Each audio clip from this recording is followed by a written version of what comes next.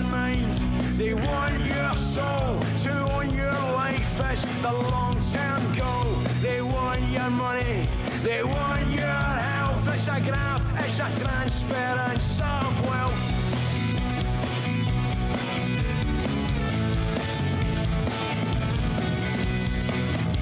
They like disease, they want you ill. So big pharmaceutical can sell you pills. Signs are ominous, don't look good. Bioengineering, shape for food. They're everywhere, they're breaking through. Every day they get their grubby paws on something new. We know where they are, they're not hard to find. Everywhere they go, they leave a trail of slime. Always remember, your government loves you.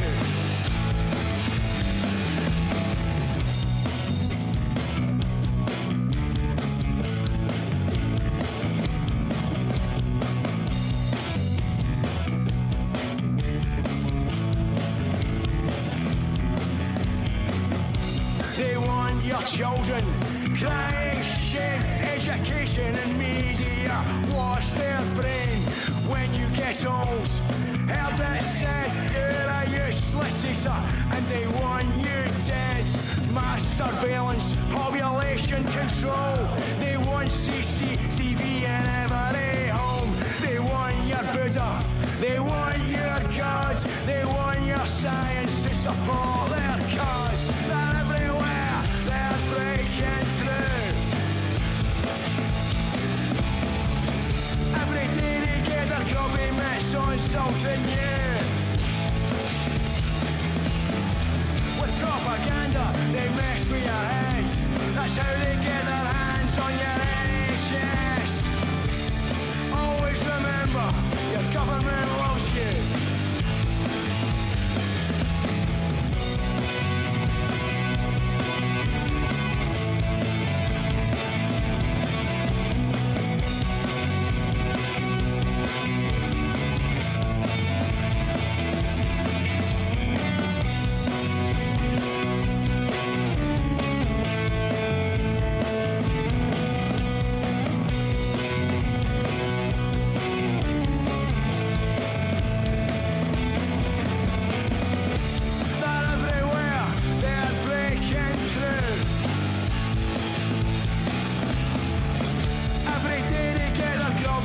On something new.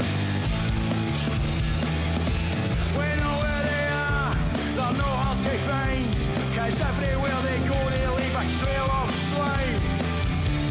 Always remember, your government loves you. You must always remember, your government loves you. Nothing to see here, your government loves you. Everything's cool, your government loves you.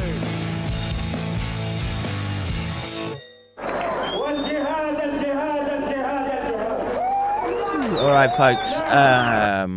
We're going to get right into it because I've got a pro waiting on the line, and I've been less than professional in trying to get organised this morning. I blame the kids.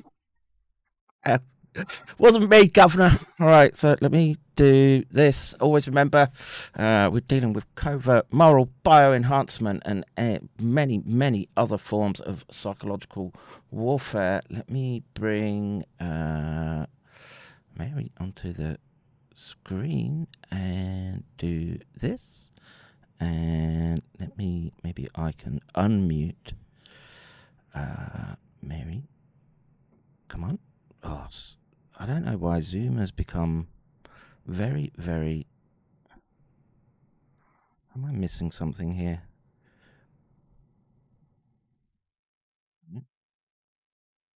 Mary, can you hear me? Yes, Oh. I unmuted myself. Oh, perfect. Hey, Kevin. Hi, how are you?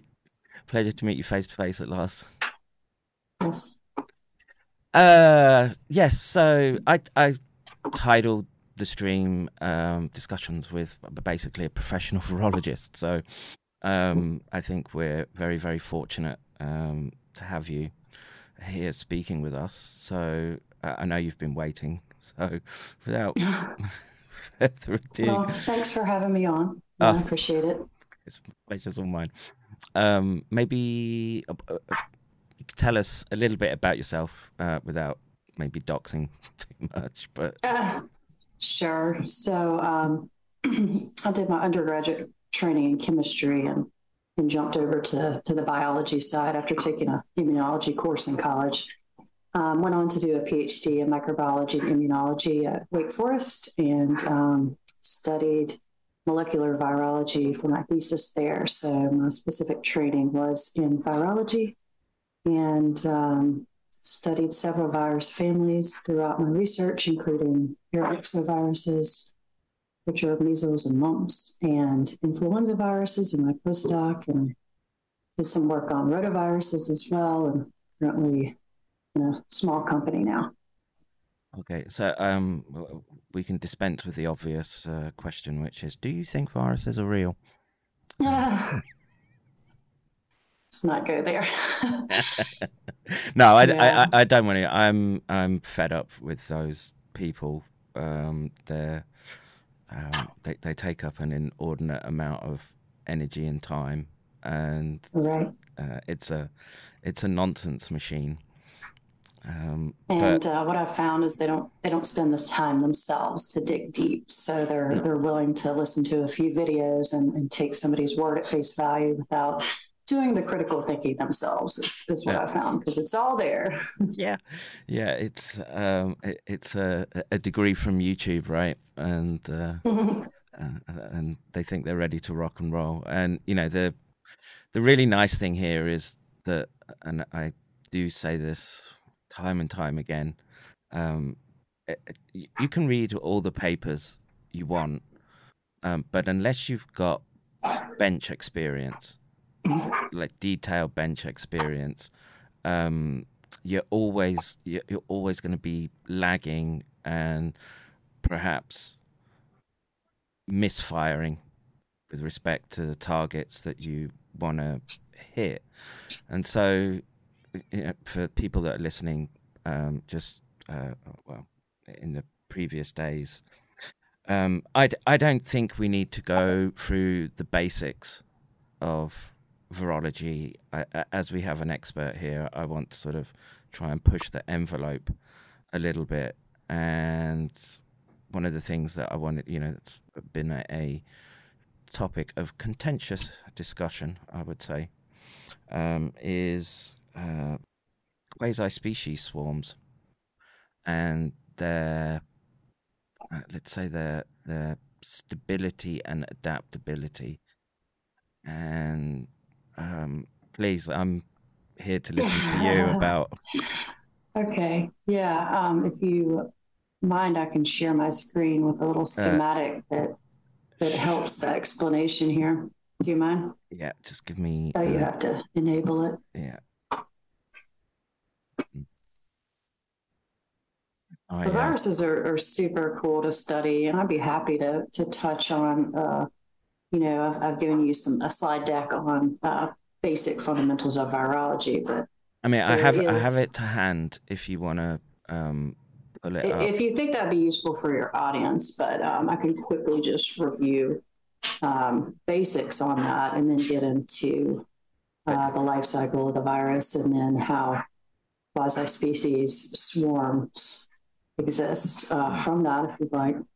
Well, can I just ask a simple question, which is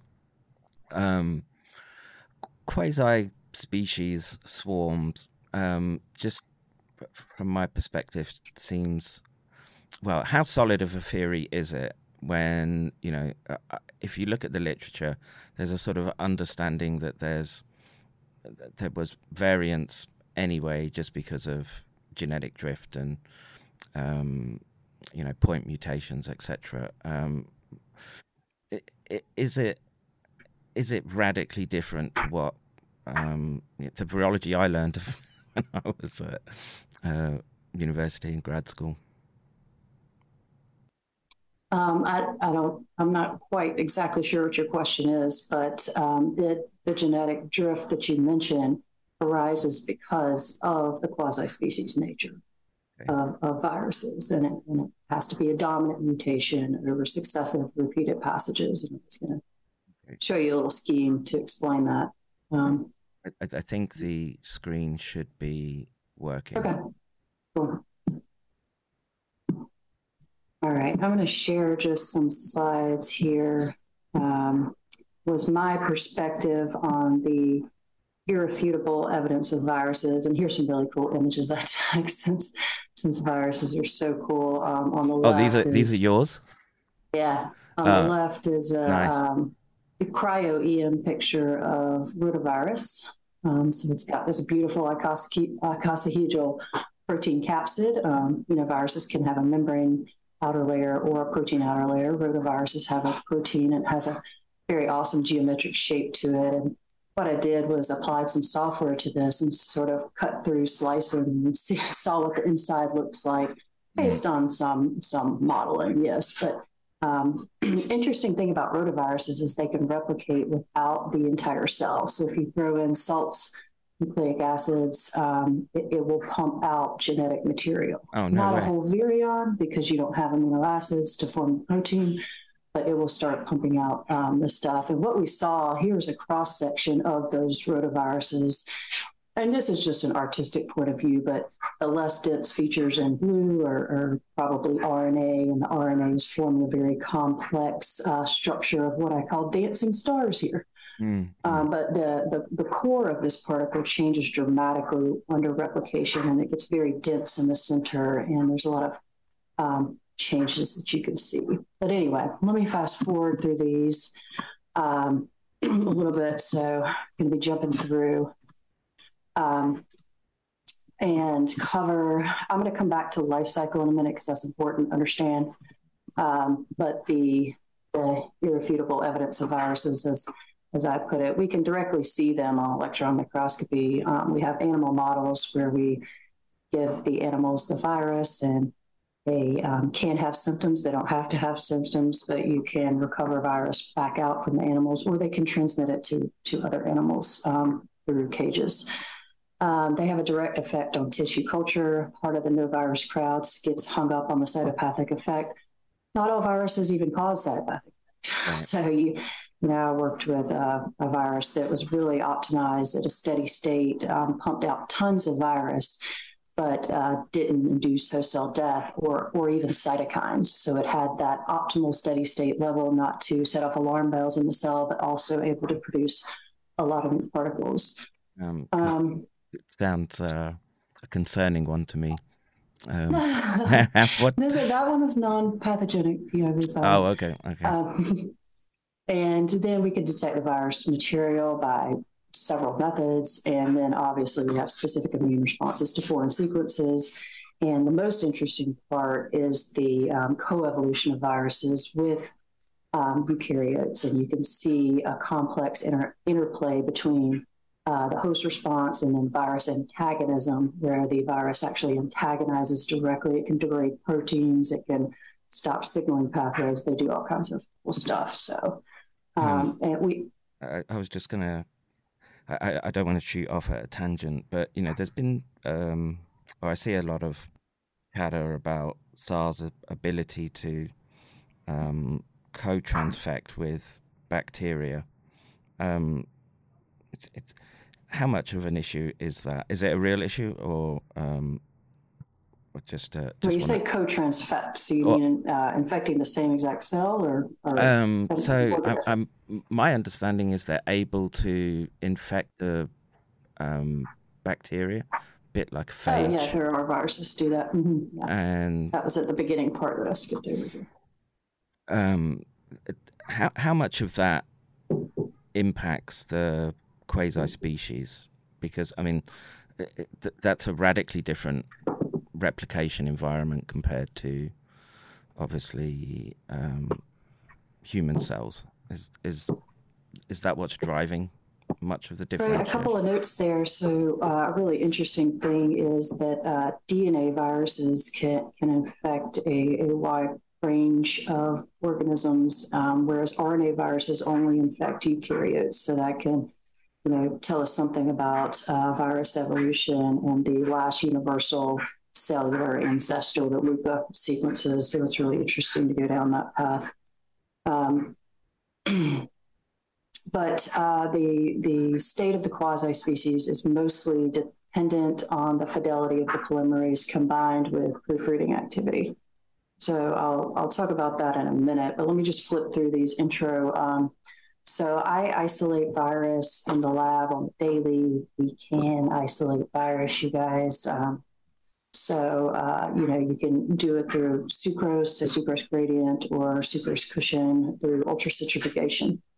And if the virus is less dense, it forms sort of a layer that you fractionate out of the sucrose column, or if it's more dense and you're just putting it over one single concentration of sucrose, it pellets to the bottom, and you have a white pellet that you respin. You can titer and quantify the virus right out of that. So here's a good example. You got a question on that? Well, the comeback from no virus. I don't want to too much no virus nonsense into this, but their argument is that because of the similarity in size with intracellular vesicles, that you can't tell the difference. Except you can. You can do specific staining and molecular biology techniques to differentiate between the two. You can actually take control. You can take normal cells versus infected cells. You do the same procedure to both. So you have your control non-infected sample, and you don't generate a distinct milky white layer where the virus would be.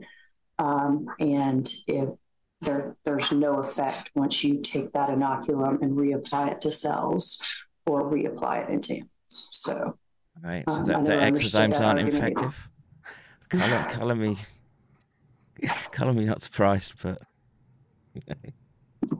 So, this is more electron microscopy. So this is transmission electron microscopy of poxvirus families. What I'm showing here is various members of the poxvirus family. These are distinct viruses within the same family. They cause similar symptoms in the host. Here we have canary pox on the left, smallpox, which is human variola virus in the middle. And then on the right is my lab works with an attenuated vaccinia virus that's thought to originate from cows, but that's up for debate. So you'll see the distinct hourglass shape in the middle, which is the nucleic acid material. And then there's a couple of membranes around that, and then it's got a surface collecting proteins on the top. So we can see similar morphology within the same family of distinct sequences. Inclusion bodies are another fun thing. This is a lyssavirus inclusion body here within a cell, sort of a virus factory. I'm just moving quickly through this part because this is not the crux of what you want to discuss. So we can also detect virus material through PCR sequencing. A lot of people have a little bit of problem with the sequencing methods, but these are just tools that we have available to take a look. We use the tools. All techniques have limitations, right? But the layered evidence creates a very clear picture. I always try to hammer to people that, there's when you're working at these scales, there's always sort of fuzzy boundaries, but once you start getting convergent lines of different techniques pointing to the same thing, at some point there has to be a working framework of which you can sort of push from, and I guess the question I want to get to is, what do you think to the current PCR primers that they're using for detection with SARS? Well, I never went back and vetted that. I still have those question marks in my mind, but PCR is a highly specific process, and the spike protein in particular is very divergent from human seasonal strains. So it's not going to cross-react. It's very divergent from, OC43 or the other ones. All I can say is PCR is highly specific. You're not going to get much cross-reactivity there. depending on the gene. Now, if you look at a highly conserved gene, if the primers are targeting the polymerase, which is the most conserved region of viruses generally, well, yeah, you're probably going to pick up a few within the same family, but not crossing over to influenza or anything like that. The protein is a more definitive readout. We can do Western blots, and these are immunostaining techniques where we have virus infected samples. We run assays, so we separate the proteins on a gel here, and then we probe them with antibodies. We have to remember antibodies are highly specific to their target. Yeah, sometimes there's cross reactivity. That's why we do controls. Cells only, don't show any bands. Infected cells do, and this is actually a picture of spike glycoprotein here.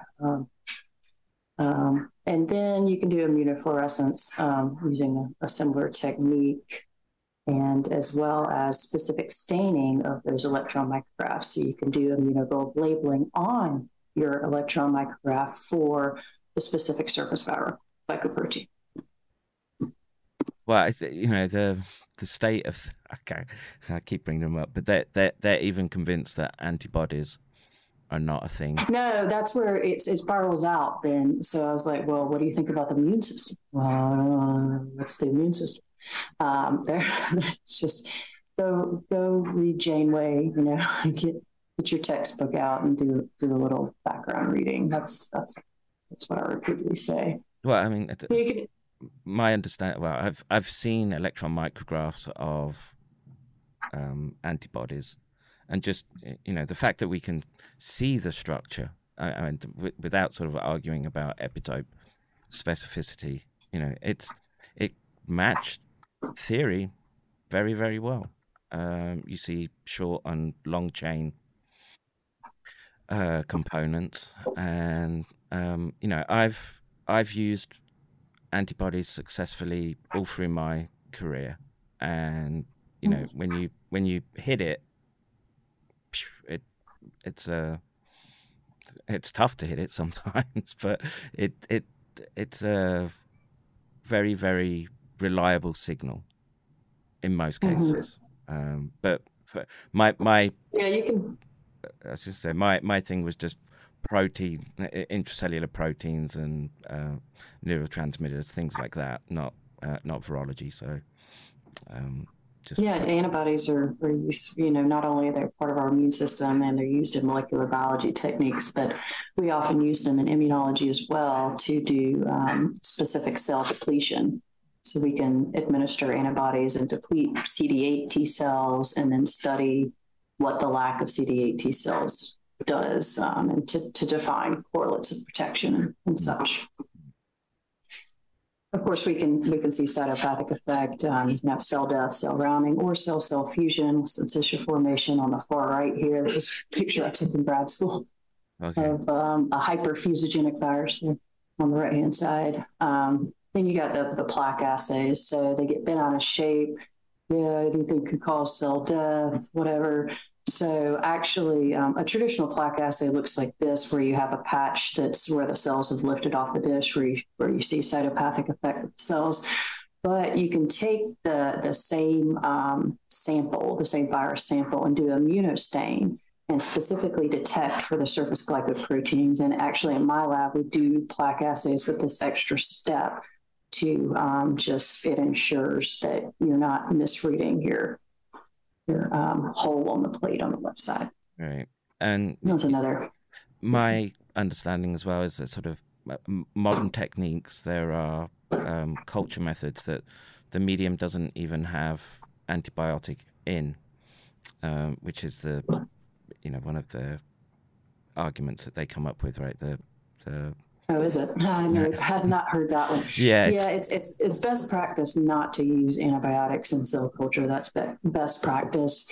A lot of labs do to prevent bacterial infection, contamination, actually, in the lab. But antibiotics don't have much to do with virus infection. So, But that's their whole.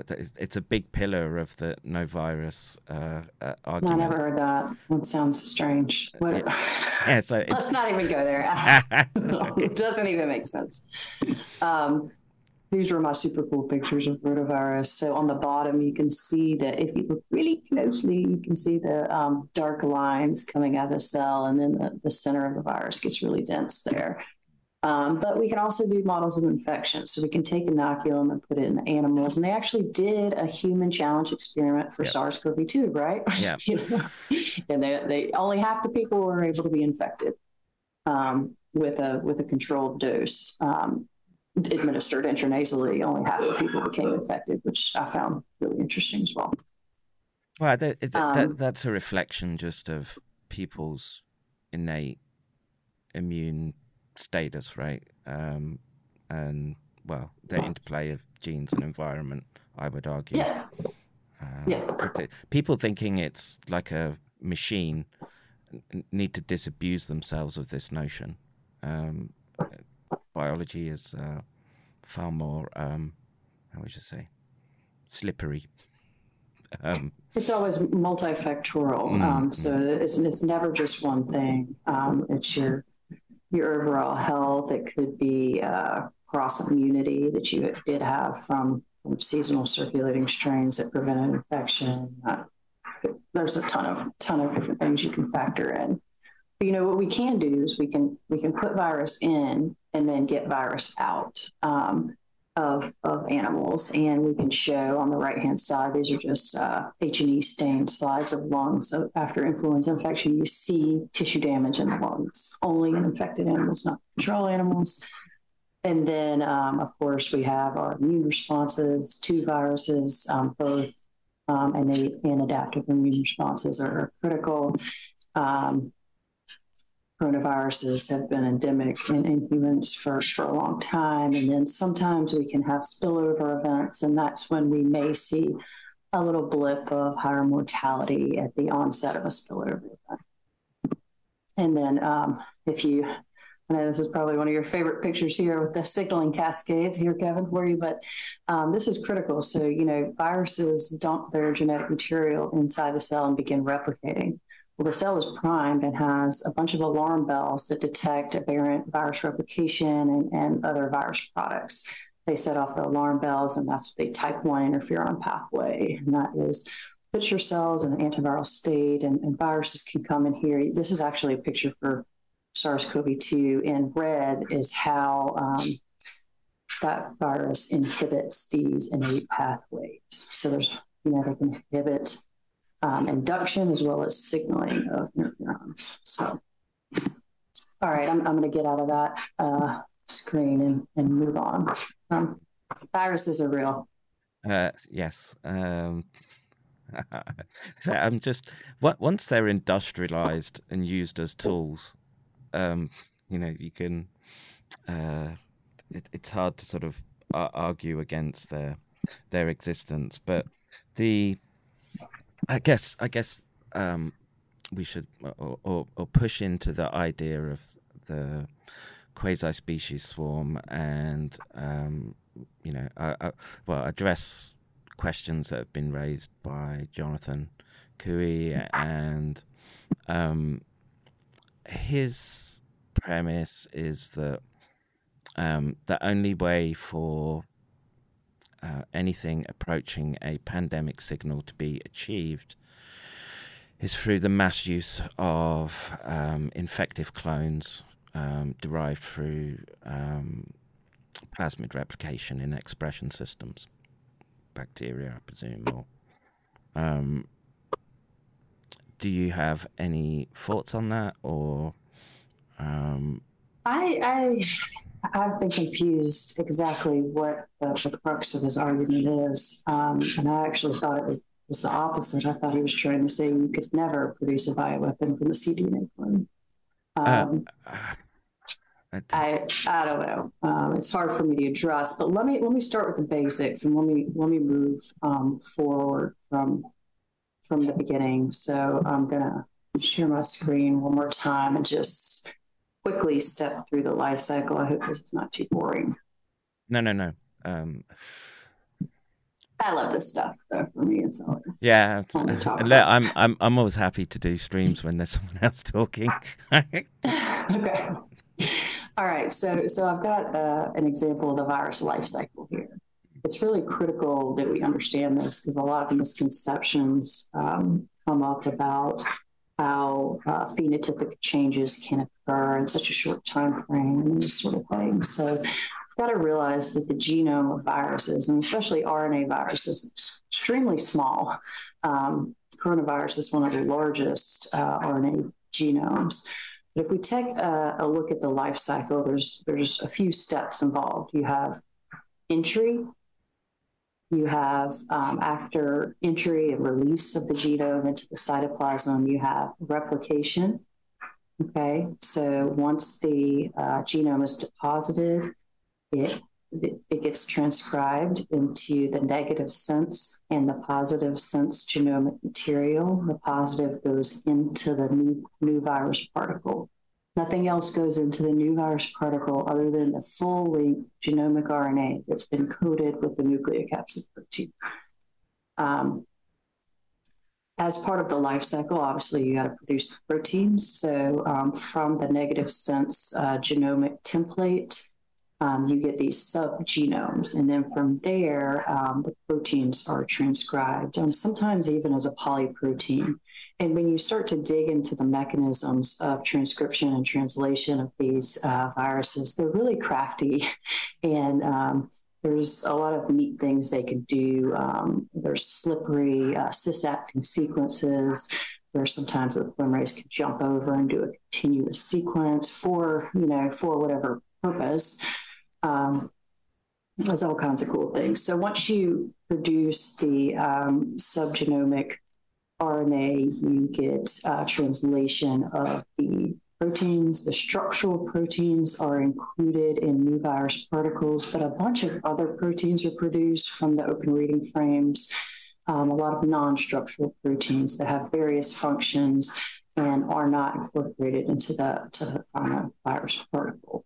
Yeah, sorry again to interrupt. So my view has been it's a one-dimensional view to think that everything is sort of geared towards the complete genome and packaging, when we know that some of the non-structural proteins aid in the disease process, and I sort of focus on amyloidogenic sequences that we know it'll impact cell functions such that it will allow, or in my mind, it would provide evolutionary advantage to getting out these complete virions, right? So you can't leave anything out. The accessory proteins that's what they're called. Accessory proteins are very important in the virus life cycle and have a number of functions and are often multifunctional in a number of ways. How much of the sort of non-structural proteins are being sort of spit out by themselves to sort of, well, spit out is the wrong way, because we're sort of dealing where we have these philopodia, and infected cells often seem to pierce neighboring cells, and my I want someone to sort of quantify for me how much the maybe I'm asking too much, but how much I don't have an answer for you. I don't know the relative quantities of each of these proteins. I can answer that. But from an evolutionary perspective, does it make sense to sort of flood the environment with these non-structural proteins, the accessory proteins, to soften up the environment in a way to, It depends. It depends on how many molecules are necessary to carry out their associated function. If they can achieve abrogation of the type 1 interferon response with a small number of molecules that have basically shut down the signaling pathway, that you don't need a lot around. And that contributes to disease pathogenesis in that way. If you're not able to establish an antiviral state in your cell, the virus is going to spread everywhere, right? And it's going to contribute to viremia and progression of disease and overreaction of the host immunity and that sort of thing. But typically, I have studied more in my time the negative sense RNA viruses, and they typically put the glycoprotein, so the surface protein up front, and they have a tiered transcription mechanism where the first gene gets transcribed the most and the last gene the least, and it's because of a fall-off rate of the polymerase and an increasing fall-off rate at each junction site. Okay. Right, so their genome is designed to have that structural protein up front, and then they produce the most of that protein. So I don't know about the relative quantities, and that's an interesting question, though. But if we look back at the virus replication, you start off with this genomic RNA shown here in blue, and you get the RNA-dependent RNA polymerase to transcribe this. So that is a unique enzyme to it's not found in eukaryotes. We have DNA transcription, not RNA transcription in our cells. But that polymerase has varying degrees of fidelity to replicate that genome. And they're generally thought of as low fidelity. And I think some people get confused. That doesn't mean that every output genome is a bunch of garbage. It just means the amount of changes, nucleic acid changes in the genome would be more than what we traditionally see with cellular organisms, right? No, I'm in two minds about the fidelity issue, because there's work that just shows that SARS has this exon nuclease proofreading, which is a separate function than the RNA-dependent RNA. Yeah, so it's almost got like it's two self-checking mechanisms, and this in my mind is a priori hypothesis as to why the swarm would remain stable over longer periods, particularly if the molecular techniques are there to tweak the proofreading, right? And right, they've done those experiments. It's they've mapped it down to 4 amino acids. It's the DEDD domain. It's highly conserved among a bunch of exonucleases. But if you mutate the areas of the exonuclease, you get a high number of virus mutations and non-viable genomes out. So that's experimentally how they approach that. So the nature of the swarm is going to be dependent on both the level of RNA-dependent RNA polymerase fidelity, as well as the exonuclease proofreading activity combined. Could you envision a way in which they could increase the ability to proofread synthetically through gain of function? That's possible. You just have to make the mutations and do the readouts, do the sequencing readouts, and look at the swarm. So if we move into the swarms here, so let me share another figure. I like to see images. That helps me learn. Yeah. So this is out of a virus quasi-species evolution paper. So my training is not particularly in virus evolution. That is an entire field of its own and has entire journals attributed to purely virus evolution. I studied more interaction with the host cell, and not so detailed here, but it's really interesting. So if you look at the far left here, what we have is each number and line representing an output genome from a single infection. The discontinuous lines represent genomes that have accumulated mutations that make them non-viable upon the next infection. And all the symbols and colors here are various changes either in the nucleotide or amino acid sequence, however you want to look at it. So if you think about this first set, the only virus genomes within this swarm that make it to the second set are the ones with continuous lines. And here, if you look at the entire group of this 27 genome sequences, that represents the swarm of quasi-species from an output infection. If you were to sequence this, the consensus sequence, which is the frequency of a nucleotide or amino acid at each position, remains the same.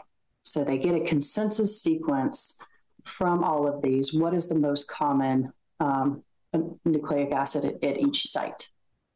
Here, over passage of the virus or reinfection of the virus, the consensus sequence is actually staying the same, even though you get all these scattered mutations throughout. Excuse me. So in the end here, over on the right-hand side, even though we've gone through many individual sequence and mutant swarms, here you have ultimately the same consensus sequence in the end for this example. Just a quick question. Could it not be argued, though, that the consensus sequence is an artificial construct in order to sort of simplify our just ability to work with the virus itself? I guess the question is how often are you seeing amino acid dropouts and changes in all the readouts, and is it 5%, 10% that they have to make a decision about what the consensus is? Yeah, just the you have a position and it says, okay, in 5% we see a change at this point. I don't know what the exact percentage is. That's a good question. I would think it would have to occur in a majority of the sequence samples, individual samples. That's a good question. But here it's just showing you each round of infection, you get a different individual changes, some creating non-viable genomes. Many of the genomes are still viable, even though they contain certain changes. And in the end, over this set of infections or passages, however you want to think about it, you have the same consensus sequence that you started with. And I wouldn't say consensus sequence is an artifact. It's just that it's a consensus of what you got. You have to look at it some way. We can't, take individual one out of here and say it's representative of the whole thing. We take the most frequent it's nucleic acid or amino at each position. Any population metric is going to sort of smear your data to give the mean, right? So, but I guess the take home from this is that there's still functionally recognized virions of the same clade and right. Presumably having the same functionality, or that functionality right. being able to persist across multiple generations. Right. Okay. That's not always the case. Sometimes selective pressure is applied to such that the consensus sequence does change over time, and that's what's shown by this example. Here, there's only viable genomes shown, and what the authors of the paper are trying to demonstrate is in sequence number 8 here, you see this star show up, and this star has conferred some fitness advantage to that particular genome, and it gets repeated and amplified over repeated infections and cycles, such that you end up in the end with a consensus change in that position. that's conferred a functional phenotypic advantage to the virus. I.e. a furin cleavage site. Sure. Yeah, that's really where this pivots is back to, so if we look at the SARS-2 genome and say, oh, what's really different about this and what stands out? And I know you and your audience know this well, but it is that insertion of a few amino acids that was not in prior related viruses. Well, I mean, the most disturbing aspect about all that is that, they recognized a change in the length of the genome of SARS-CoV-2 relative to other beta coronaviruses.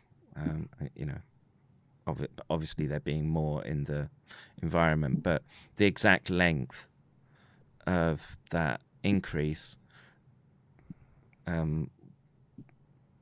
was directly responsible for the furin cleavage site and the HIV-like variable loops on the sort of tip of the receptor. And in my mind, and trying to sort of argue forward, is that is the fundamental signature to say that they did gain of function, and it's like you say, if it confers a advantage, the swarm will pick it up and the swarm will carry it. Right. It will be maintained within the swarm if it offers the fitness advantage. And I've checked the literature, and the furin cleavage site is still there in Omicron, and so it would seem to be holding with the theory that as you've laid it out. I'm less sure about the variable loops themselves. Do you have any information on those? Are they? I presume the length of the genome hasn't changed, so I have to make the presumption that the variable loops are still operational at some level. I'm not as familiar with that concept. Are you talking about within spike protein? Yeah. I'm more familiar with the sort of a mechanism of fusion that these glycoproteins. I don't know much about the loops. Well, I can't really comment on that. There's you can educate me. Well, I've done a bunch of streams with Charles Rixey. Are you familiar with Charles? No, I don't get out too much. So. Okay, so Charles is a Marine, long-serving, or was a long-serving Marine WMD expert, and has doesn't have PhD, but is a voracious reader, and is very, very good at condensing down this information into a digestible format, but that's the art of its own. Yes, yeah. I'm old and lazy. I don't want to read how many more papers. I've done my discipline. What's he say about the variable loops? Well, so this, it comes back to that Pradhan paper, which was jumped on so aggressively at the start of the pandemic, right? So the uncanny similarity between SARS-CoV-2 and HIV, and that was, immediately censored. And we know through the email foyers that the networks that were involved in narrative control deliberately set out to stifle any of that discussion. Now, the interesting facts, I guess, if we can take them as solid facts, is that the loops are associated with different strains of HIV, And the even, well, perhaps darker aspect to this this insertion is that when you look at the HIV literature with respect to them trying to make vaccines, and so reactive epitopes, and I guess I don't know if they.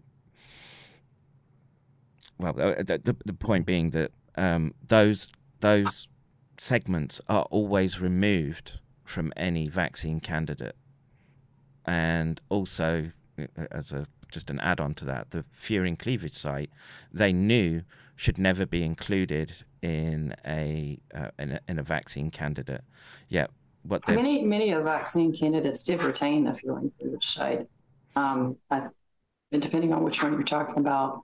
But back to similar sequences with HIV. How I looked at this, and I think I vetted it a long time ago, and so it's like vaguely in my memory. And what I found is they're either very short amino acid stretches, which can be easily conserved across virus families, or in the case of this furin cleavage site, it's found in multiple species. Because it is very efficient cleavage, it exists, and there's been some confusion about a Moderna patent containing these few amino acids. Well, so what? They're making claims surrounding a furin cleavage site. People use furin cleavage sites in molecular biology all the time. I believe one of my patents has a furin cleavage site in it too. It doesn't mean anything. It means it can be cleaved. That's it. Now, as far as these HIV domains, I believe they were based on conformation. Is that correct? Rather than sequence, was it based on good question. The structure of the protein? I want to say it was homology at the amino acid level rather than nucleotide, but the well, there's two groups, and one being the Indian group, other being the Paris Luc Montagnier, who came to the conclusion that their placement seemed it was too functionally adaptive to be their argument to be just fragments, finding them, for example, not randomly, but but based on that argument, the virus could have gained those function either through gain of function insertions or serial passage with right selective pressure, or in circulation for a long period of time. It also has the potential to gain fitness advantages. So what I was trying to say is a lot of times there are many conserved sequences, as long as they're short amino acid stretches that can be found all across nature, across different virus families, especially with these glycoproteins. And there's a few classes of the glycoproteins, but they've optimized fusion to get into the cell. So yeah, they're going to have some similar sequences and similar conformations. That's how I view it. I still don't believe there's any HIV component to this virus at all. That's my personal. Yeah, like so you're the viral expert, but I've been convinced by the HIV arguments. Well, but also the loops are unusually long compared to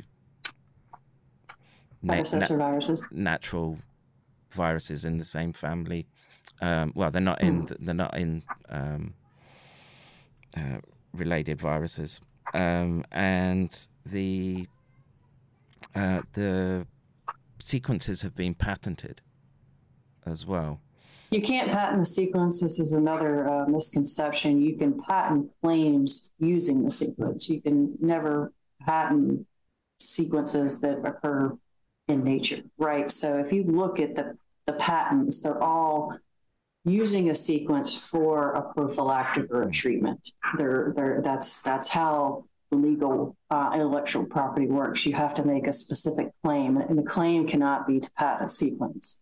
Yeah, the claim is to use a sequence as for something. It could even be a tool in molecular biology. It could be a method. It could be treatment, whatever.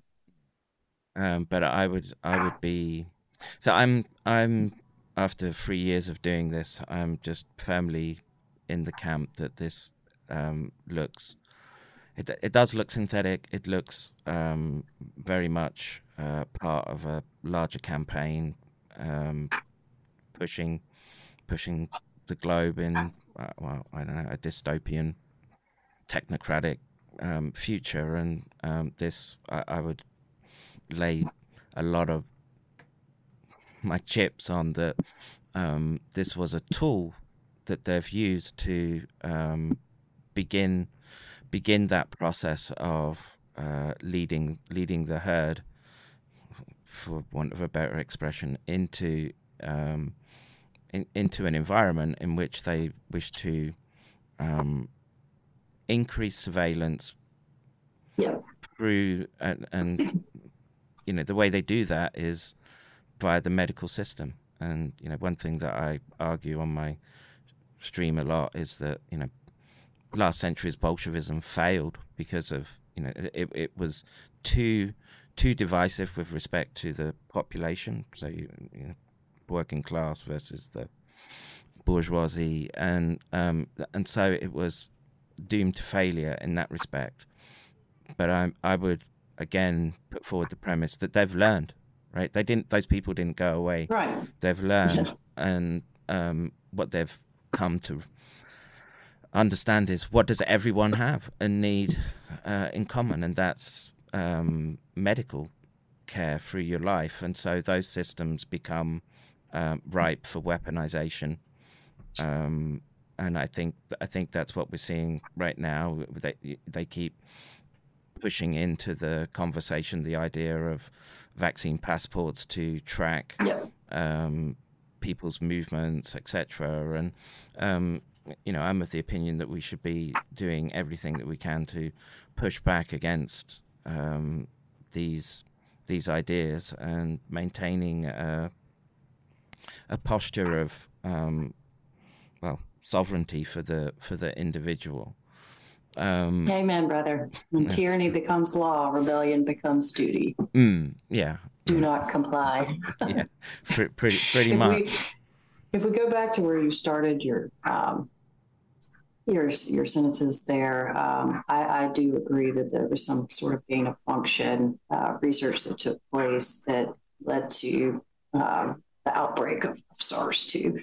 I don't, honestly, I've looked at a lot of different papers, Jan's paper, and you know, different ones about, oh, it could have been this, could have been that, or it's rat TG, whatever. It doesn't really matter how it came to be. It's here now, and it has been exploited for authoritarian policy. But there's a lot of evidence that points to, you know, we just hinged off the fear and cleavage site. Well, you know, everybody is familiar with the diffuse document, right? And if you take a look at that document, I've highlighted here exactly spelled out what SARS-2 is. We will introduce appropriate human-specific cleavage sites and evaluate growth potential. Now here it's just in cells, but they're already talking about, we're going to do research, we're going to make recombinant viruses, we're going to introduce human cleavage sites into the virus and see what happens. So they're already doing that. They're spelling out they're doing that. Although this diffuse dark application was not funded, Peter Daszak's R01 was funded that was very similar to this strategy. I have to tell people all the time, when people are submitting grants, you're always ahead of what you've put in that grant, right? Yeah. It's just you've already done aims 1 and 2, maybe. Right. And so you can make the presumption that those experiments were in full flow and absolutely. I'm agnostic as to the was it Wuhan or was it seeded? To me it doesn't make any difference. What it tells me is that we're suddenly being forced to dance to the tune of people who have intentions for us that are less than certainly not benign. Anyway, let's put it that way. And so I guess it sort of begs the question with how much is it possible just from a single experiment in your mind to have a global pandemic, or if you take Jonathan's argument that you must have a lot of purified clone that has your adaptive traits in it, and you release at multiple points sort of simultaneously. I suppose you could go about it either way, but they're not we don't know, and the former is certainly possible. You can have one laboratory experiment where you've inserted an optimized cleavage site, or you don't even have to do it in a cloning mechanism. You can take a predecessor virus and serially passage it through animals to apply the selective pressure. Those animals can have human ACE2 receptor. They had those animals. They're mentioned in both the proposals that I just talked about. So if they took some predecessor that repeatedly passaged it through the animals, there's going to gain advantages that allow the virus to use the ACE2 receptor and get into cells more efficiently. Either way, you can have a small amount of inoculum potentially infect the laboratory personnel. Human error is rampant in laboratories. So in high containment, there's there's a lot of human error as well as equipment malfunction. If the hoods aren't flowing right, if the air circulation handling is off, if you're not doing incineration of your biocontainment properly, and the animal waste is going a certain place. Who the hell knows? I don't know, but you can have that single source, and let's just say a laboratory personnel wasn't being careful. They didn't think what they were doing was serious, and they become infected themselves with the virus. They're the index patient. And once they transmit it to another person and it has that fitness advantage in it, it's going to remain dominant over the course of repeated passages. So it can come from a lab. You don't have to generate giant quantities of the virus, as long as the features contained within the virus allow the fitness advantage. And this is why I deliberately stick with lab origin. I don't like the push to say leak. I think that's a how should we say, a dialect or a rhetorical trap that we could get into. Hang on, someone's want to ask you a question. Can you ask her what she thinks about the preprint showing that SARS-CoV-2 can enter the nucleus through the furin cleavage site? I've not seen that paper. That doesn't sound right at all. The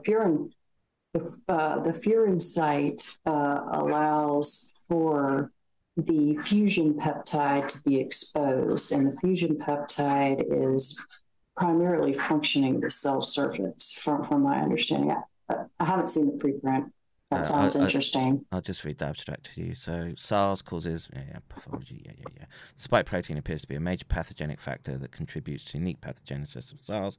Although the S protein is a surface transmembrane, type 1 glycoprotein is being predicted to be translocated into the nucleus due to the novel nuclear localization signal ARSV, which is absent from the S protein of other coronaviruses. Indeed, S proteins translate into the nucleus in SARS-CoV-2 infected cells. To our surprise, S-mRNAs also translocate into the nucleus. S-mRNA co-localizes with S protein, aiding the nuclear translocation of S-mRNA. While nuclear translocation of nuclear protein has been shown in many coronavirus, the nuclear translocation of both S-mRNA and S protein reveals a novel pathogenic feature of SARS-CoV-2.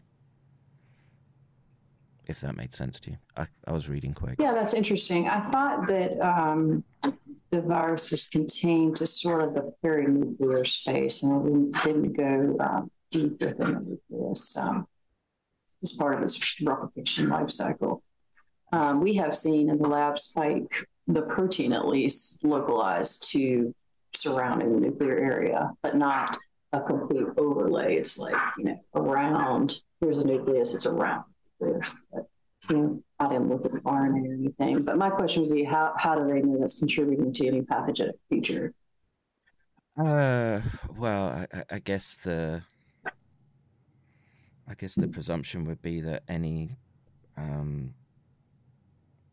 cytotoxic epitopes are going to just be causing problems in such a complex region of the cell. But if it's, I guess the bigger question would be is if it's integrating into the genome such that you were able to push out spike protein. And so I had a discussion, I don't know if you know Walter Chestnut, and we were he brought up a paper that was looking at long COVID patients, and they were able to find a signal for spike protein but no nuclear capsid protein. That's interesting. So I'm just wondering if there is a functional integration that could potentially, I was struggling to sort of. It's a rare event. If it were to happen, you have to reverse transcribe the RNA into DNA first, which is a rare event. Well, isn't it? Well, there's one mechanism is through sort of line 1 elements. Those are also very rare. They are. See, they're not rare in existence; they're rare in expression. Yeah. So they're there all the time, but they're rarely expressed. But it's possible. But I just say it. I believe it to be rare. Well, I guess the where the rubber meets the road is where the clinical picture emerges, and when I was young and I started my career, I was taken under the wing of a surgeon, and his words to me were, you can do a lot of theory and but in my field, which was clinically focused, he said you've got to understand the patients and the presentation to all the time. That must be your baseline before running off into theory where you're abstracting out data and hypotheses. And if it's a solid finding that long COVID patients are spitting out spike protein over the long term, which that paper seemed to show, I'm inclined to believe it's perhaps less rare than. We don't know. You just don't. You have to test it. You don't know if it's genome integration in particular. What if one of the subgenomic fragments is retained at a higher rate in the cells and continuing transcription of certain fragments. I don't know. You can think of all kinds of mechanisms. It could be integration is one way that can happen. Yeah, and it comes down as well to, well, if we're in a situation where part of the replication cycle is this front loading of the non-structural protein, or sorry, non-structural proteins, accessory proteins, and I just wonder if they flood enough through a system that they can, and the RNA is being packaged up as well, in a sort of equivalent of like the vaccine almost, that you're getting smaller sub RNA sequences pushed out to again soften up the organism for infection. And all I think now is, well, if that's a mechanism, then these are mechanisms that can be leveraged and weaponized. And I wonder how much goes on behind non-public science where they've really got a handle on those mechanisms that perhaps we're still... I don't think there's any kind of handle on that at all. There's so much we don't know. And so if you talk about pathology and clinical disease, you can't take something like, a spike being near the nucleus or spike mRNA in the nucleus and translate that across without doing a lot of technical experience. There's so many things that contribute to pathology. Maybe it contributes in some way, but pathology is dependent on so many different factors. Like you were saying at the beginning, the health post and everything else comes into play. You can't nitpick one particular thing and say, oh, that's making it. And then the toxic mechanisms of spike are so many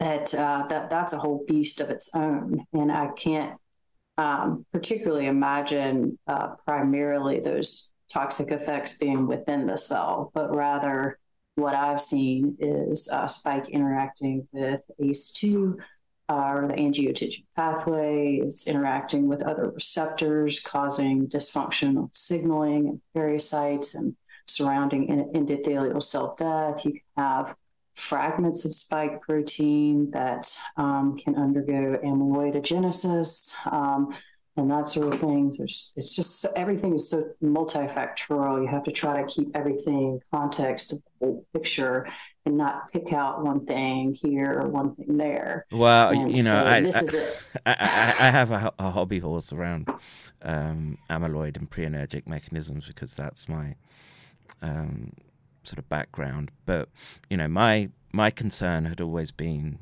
that those mechanisms, that the protein misfolding ones, are at another conceptual level that make most people are going to find difficult to grasp, right? Even trying to keep up to date with literature just around viral reproduction and interactions as a whole particles is you make PhDs out of it, and you make whole careers out of that factor. And we know that they were looking to weaponize prions for quite some time, and but the problem was that you could take the scrapey protein and aerosolize it in a room, and that would you'd get an effect that way, but its ability to infect across individuals was limited. Whereas the theoretical, well, not theoretical, but the science moved on, and particularly in my field, it was it's the viruses themselves able to cause protein misfolding, and herpes was the primary suspect in my field. But you can take a look at the spike protein of SARS, and you can run it through computational algorithms to see that there are a whole bunch of amyloidogenic sequences in it. Now, they're similar to OC43 and other beta coronaviruses, but the issue is that we've imbued it with this furin cleavage site, allowing it to have access to far more tissues and be far more permissible than the Mother Nature's version. And it's not just that cleavage site, but also use of the ACE2 receptor. Both of those factor in as the circulating strains enter through a different mechanism. But speaking of, have you seen this association of OC43 and 229E with multiple sclerosis? Yeah. So that's an old paper from 2000. And the neuroinvasive nature of coronaviruses was known for some time. And like I say, when this started, I had a vague,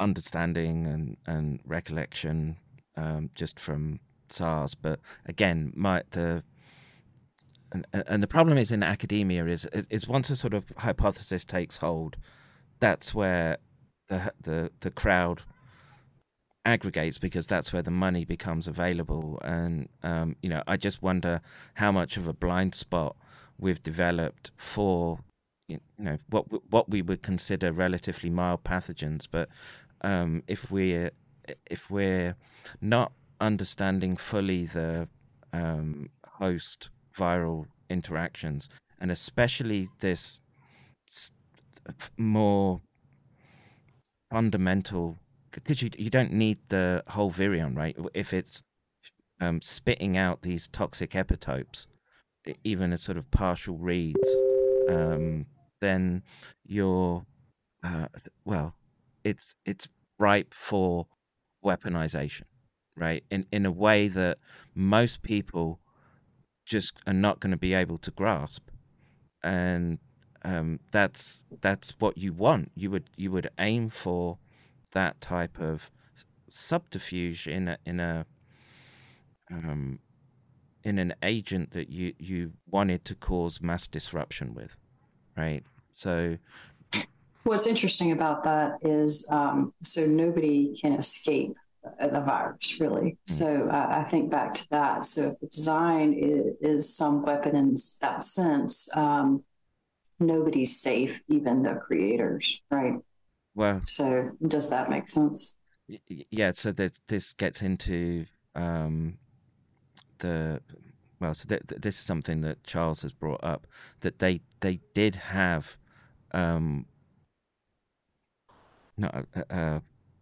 therapeutics available, right? The peptide fusion inhibitors, and this was even discussed in the early discussion. I don't know how effective those are, but but they have them, and it's a possibility. Like preventatively treat themselves, right? And if you're able to do that, you're able to shut down the space of therapeutics, which they did do, which could have helped. Again, what they've done is seed massively into the population, and quite nefariously, when they know that there are discussions. You can watch the conferences where they say, "Oh, we would never put furin cleavage sites into a vaccine," right? And this to me just keeps nudging the needle over into the more just the darker side of the analysis of what's going on. And we can look at the epidemiological data, and we can see that there's been a ramp up of diseases that you could predict from first principles were these deeper mechanisms coming into play. And we see them at the neurological level, Alzheimer's or dementia. But not in everyone. Not in everyone. And again, not everyone gets cancer in their lifetime. Not everyone gets dementia. I mean, you have to die of something, but again, it's and so to just pull it back to diseases that we've seen increase massively is cancer, and all chronic type diseases that again have a long lead time, that they'll say, oh, it's non-SARS related, and these are classified as excess death unrelated to SARS-CoV-2. Well, they don't know that, I would argue. Right. Because they're not. I don't think they're taking into account these disease mechanisms as catalysts to push people into a disease state. And it would be great if everyone was, as God intended and perfectly healthy human beings for the length of their time on this earth, but that's not the case, right? I have a little different point of view maybe on this. I think the goal here was to seize on some outbreak, and coronaviruses were the perfect example of an endemic virus that you cannot eradicate because of the continual mutation. You can't use vaccines to stop it, or it's gonna go and become endemic in the population. You can track and trace it forever and implement your lockdown and whatever next authoritarian policy you want anytime you want, because the next wave is coming no matter what. I think that was the goal, is to unlock the spring trap of authoritarian policy. I really think some of these side effects of SARS-CoV-2, we do see that they're retained within the seasonal strains and other coronaviruses. They're just a consequence of utilization of that pathogen, and they don't care. They don't care, right? Who cares? For the people dying, of course.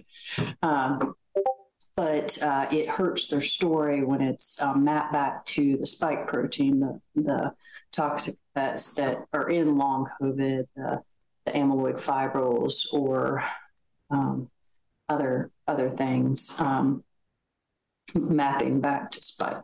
And well, not just spike. I mean, there are multiple toxic epitopes through the genome of the pathogen. And once, I've sort of made a conscious decision to focus on furin being injected into the swarm to increase the tropism, increase the chronic disease.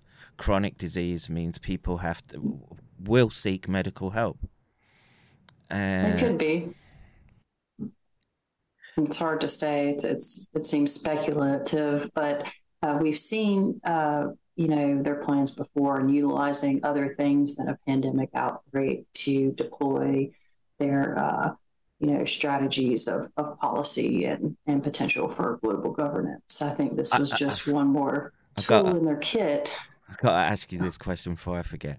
So when you read the sort of virology and the pandemic literature, they're always like, oh, the next pandemic's coming around the corner. It seems embedded into every, the beginning. Absolutely. Right? Where does that come from? At what point in your graduate training and what examples are given for them to be able to say this is coming, and we're nailed on sure that it is? When That's an interesting question.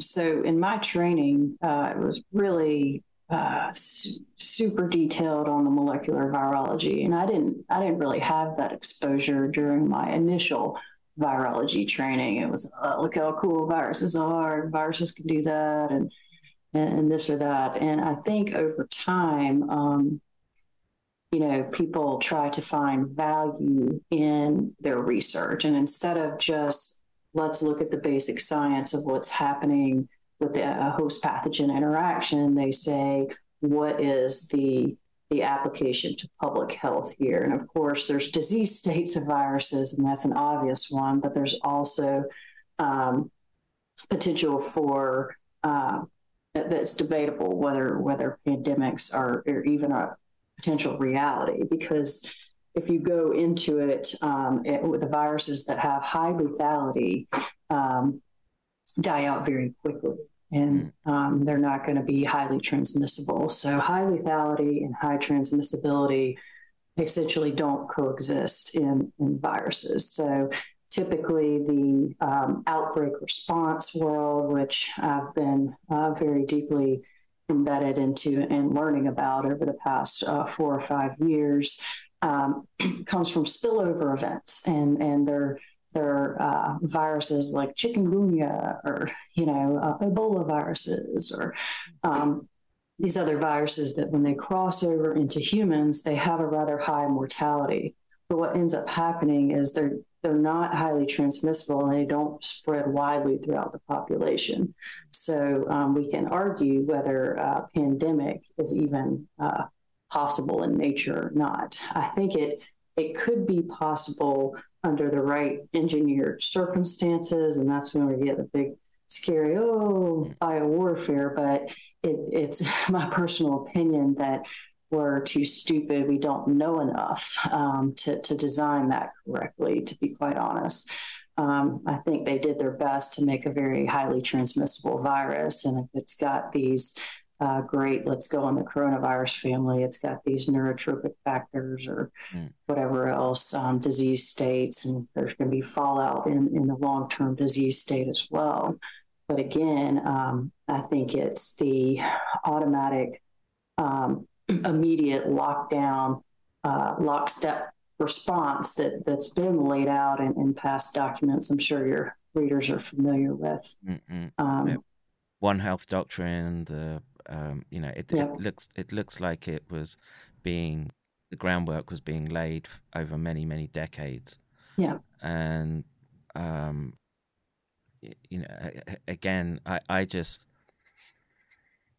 try to put it in this context that people have to wrap their minds around that these events were poised, as you said, to be leveraged, and they've gone all in so much that they're taking a swipe at your children too in this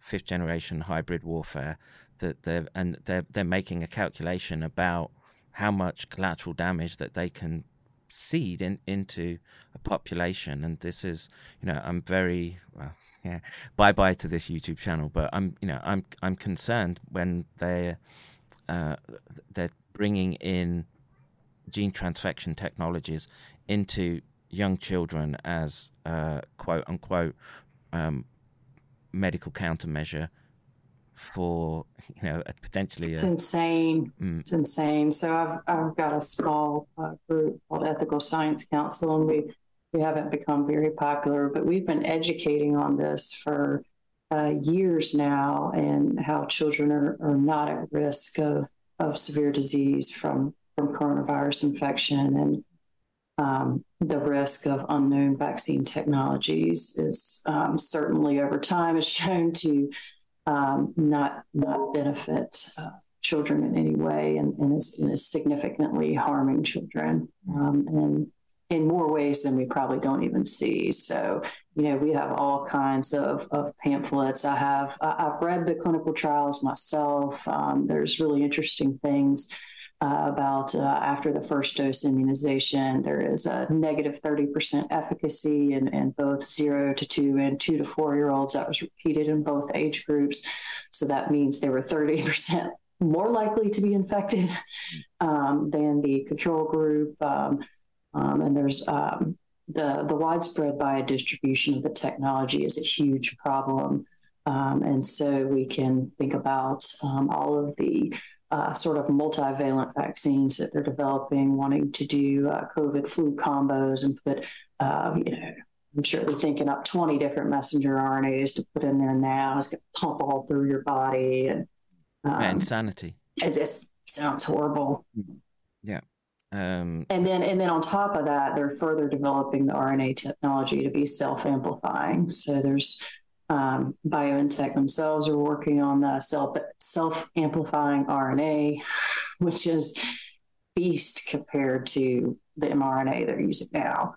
And an award was just granted to UTMB for studying a self-amplifying vaccine as well.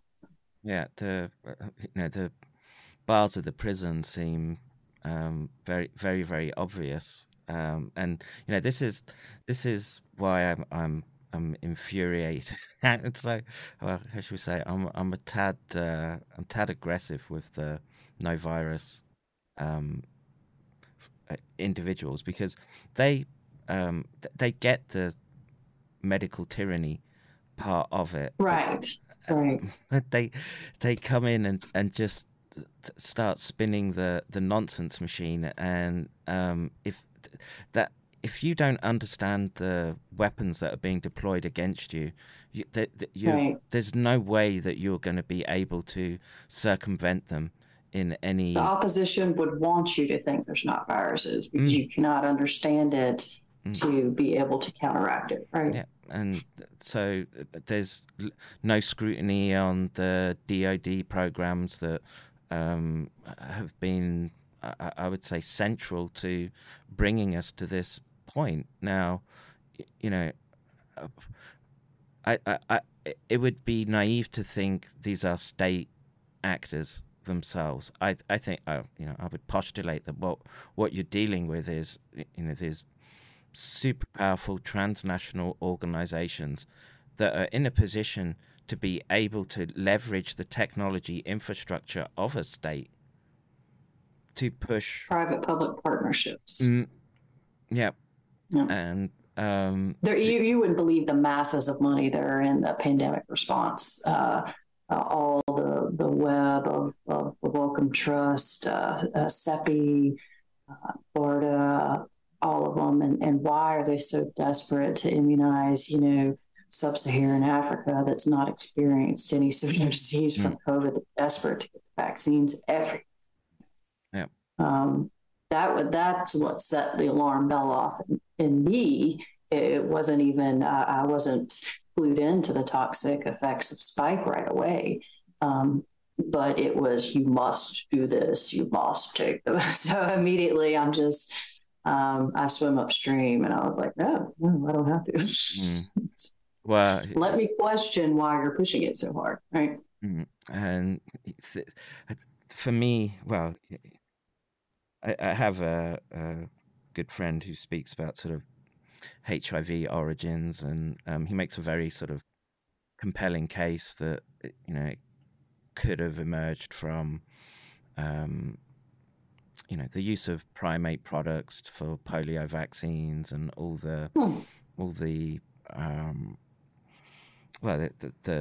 contaminants of the monkey cell culture, and production of vaccines, and the weapon or the military side clued in on that very, very quickly, and it like I say, that if you wanted a sort of fingerprint of the modern infrastructure, you can go back to the 50s, 60s, 70s when they started doing this research, and they started to find these unwanted effects when they've gone and mass distributed in Africa polio vaccines, and just as a sort of aside, what they Kaprowski, I get the names right, had a chimpanzee colony in Africa, and they made their vaccine, and then basically they were getting maxillofacial cancers exploding, and then they realized that, oh, we've got something here that is a Oops. yeah What's this?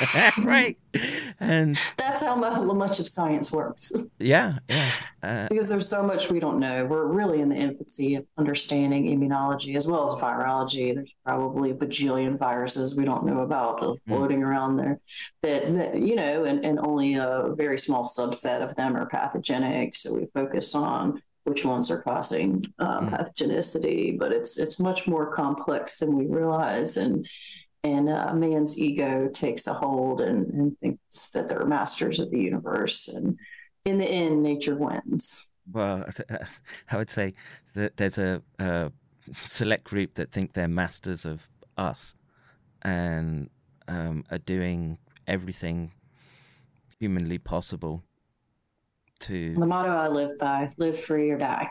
So. That's why I love the US, man. It's so it's just ingrained there. I love it. Hang on,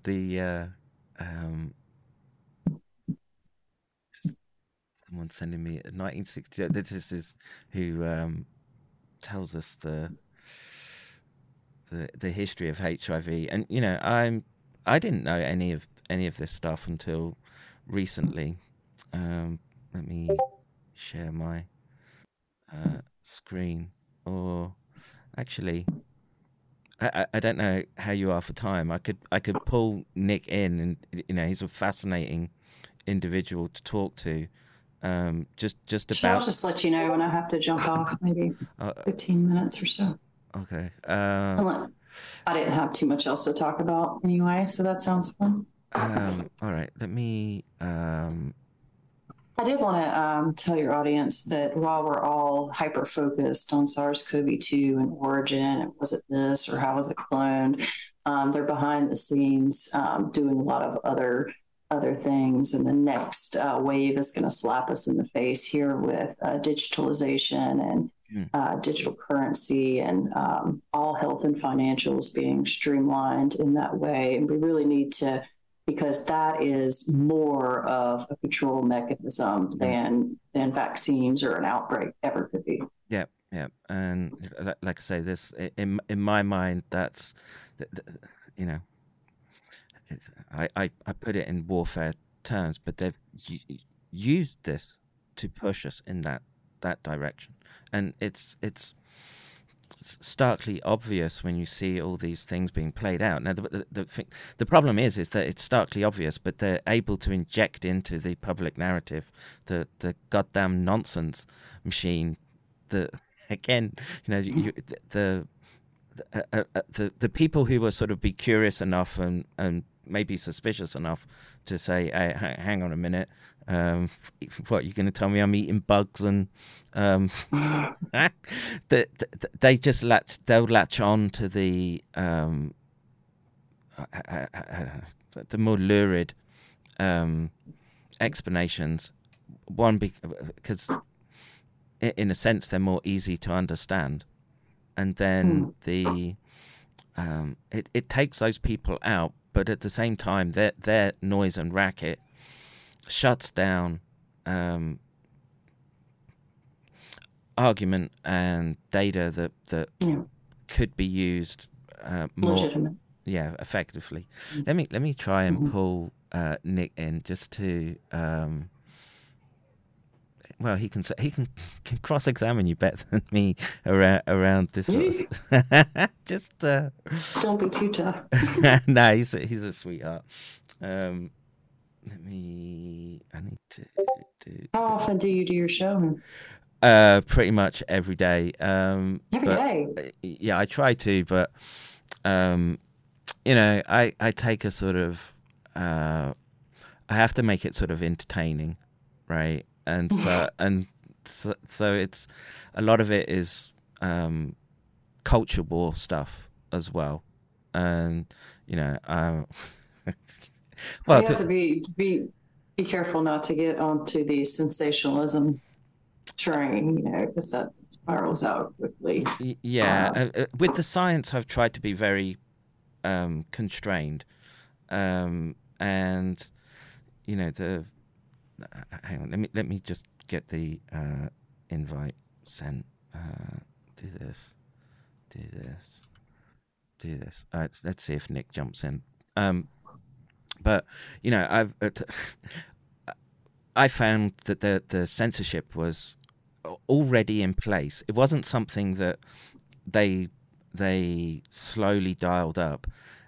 It was there right at the beginning of this outbreak, and you know, I tried to do a sort of professional approach, which was try to warn people about it's not a respiratory pathogen as they're trying to tell you. It's a more complex disease. It targets the brain, and boom, I got shut down really, really hard. And then you know, you see all the the stupid memes behind me, and went on this sort of mimetic warfare path of trying to upset the apple cart in a way. And the you know, it's been somewhat successful. I'm able to, you know, reach a sort of solid audience every day, but you know, there's only you know, with respect to like the, you know, detailed mechanisms of virology and stuff, there's only so much I can do. I could speak about the neuroscience, and actually there's a constant stream of papers which are exploring that, which is great because people are taking interest in this sort of niche neuroscience field of neurodegenerative diseases, and also these chronic conditions like ME and CFS. And I'm great. It's wonderful. There's the interest, but there's also the human impact of that. And you know, there was a question I saw sort of scroll back in the chat earlier, which was, yeah, I was censored. I'm not on a lot of social media, and I was on LinkedIn, and I was censored very early on, just raising basic questions. I wasn't even attacking too much. You know, is this response proportional to the threat? You know, and of course I argued against their high mortality estimates were totally bogus and all that other stuff. So I was kicked off of there early on, and that. Yeah, and like I say, but a lot more is coming out about the censorship, and I will say, even, you know, just the general public who's not clued into a lot of this, I try to engage people wherever I go, and I think that's important for all of us to do. You know, at your son's sports game, or, you know, in the grocery store line, I engage people all the time, and you know, just ask questions, get a little critical thinking, you know, tell the attendant I'll be happy to see her smile again one day when she decides to take off her mask or whatever else. But even you know, the general public is starting to wake up about the massive level of censorship, and they know that something's off, even if well, you know all the details. But I don't know if Nick can hear us or not, but you're muted, Nick. Indeed, I just didn't want to interrupt. Oh, okay. So, Nick meet Mary. Mary meet Nick. Hi, Nick. Good to meet you. So you've got a pro virologist to hand, Nick. What questions would you want to ask? And Nick, who are you? Yeah, it's a good. Well, whilst you two get to know each other, I'm going to take a little wee break. Just bear with me 1 second. Pop off down the loo. Okay. Hi, Mary. Hey. I'm an anonymous investigator, so I don't have an academic or institutional affiliation anymore. I was with a major university on the West Coast in the space of herpes research, in essentially a hybrid of virology, epidemiology. Yeah. So that's my academic connection in the background. I didn't like the structure of information and narratives, and I'm a bit of I poked the bear. So we're all decided the same. to take it. Well, and it was a great experience. It was good to wet my chops on lab science and epidemiology and data sets and structures and pathology and really sort of round out a lot of that. But regardless, what I went back to and probably what upset the apple cart was taking material from some lettered scientists who were whistleblowers who came across material about a program called the Special Virus Cancer Program, which ran from the 1960s to the 1970s.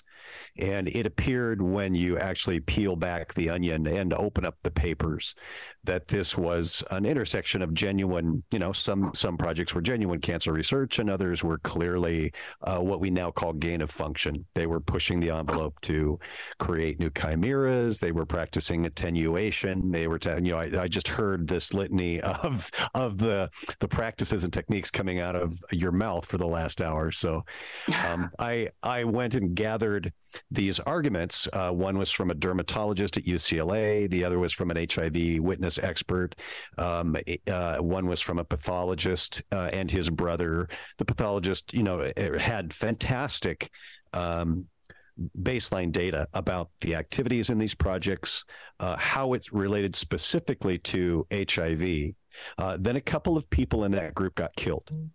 So that's kind of why that whistleblower experience didn't really come forward. And it was before the era of the internet. That was all in the late 80s. A couple more people contributed to the discussion and the arguments. And one of them that was kind of a hit or a miss was Ed Hooper wrote The River. And he was firmly convinced with Bill Hamilton, who was the evolutionary biologist who passed away in, I think, 2000, that the oral polio vaccine, as Kevin was mentioning earlier, was most likely the hearth of HIV in human beings. What Hooper never, that I could find, would really engage on seriously was all of the time in between that 1957 to 1960 campaign, which resulted in, novel and unexpected cancers. There was definitely, I don't know if you'd call it an epidemic, but there was the emergence of cancers, new presentations, and in populations and demographics that hadn't had it before, all matching the footprint of where people had received this OPV product. And then there were many, many years, obviously, before we all came to understand HIV or AIDS or GRID or whatever we came to learn it to be. What I'd like to share with you right now is a little cameo from the middle of that era. If you need like a break, Mary, for like a drink or something. No, I know she's about done. I wasn't going to go into any deep discussion here because I heard. This is the first I've heard of it. It's fascinating, Nick. Thank you. Okay, so this is the work that was occurring in that midpoint, and it had a name called medical primatology, and you can see right here. There's a great number of examinations of the C-type viruses, which cause a variety of leukemias, solid tumors, sarcomas, transferring them back and forth between species, and certainly a sharing of those findings. They went into the cycle of attenuation, recombination, and then studying the chimeras. Now, Robert Gallo, who you recognize as the quote-unquote co-discoverer of HIV, was in this track. He was in this research track from the very beginning, since 1962.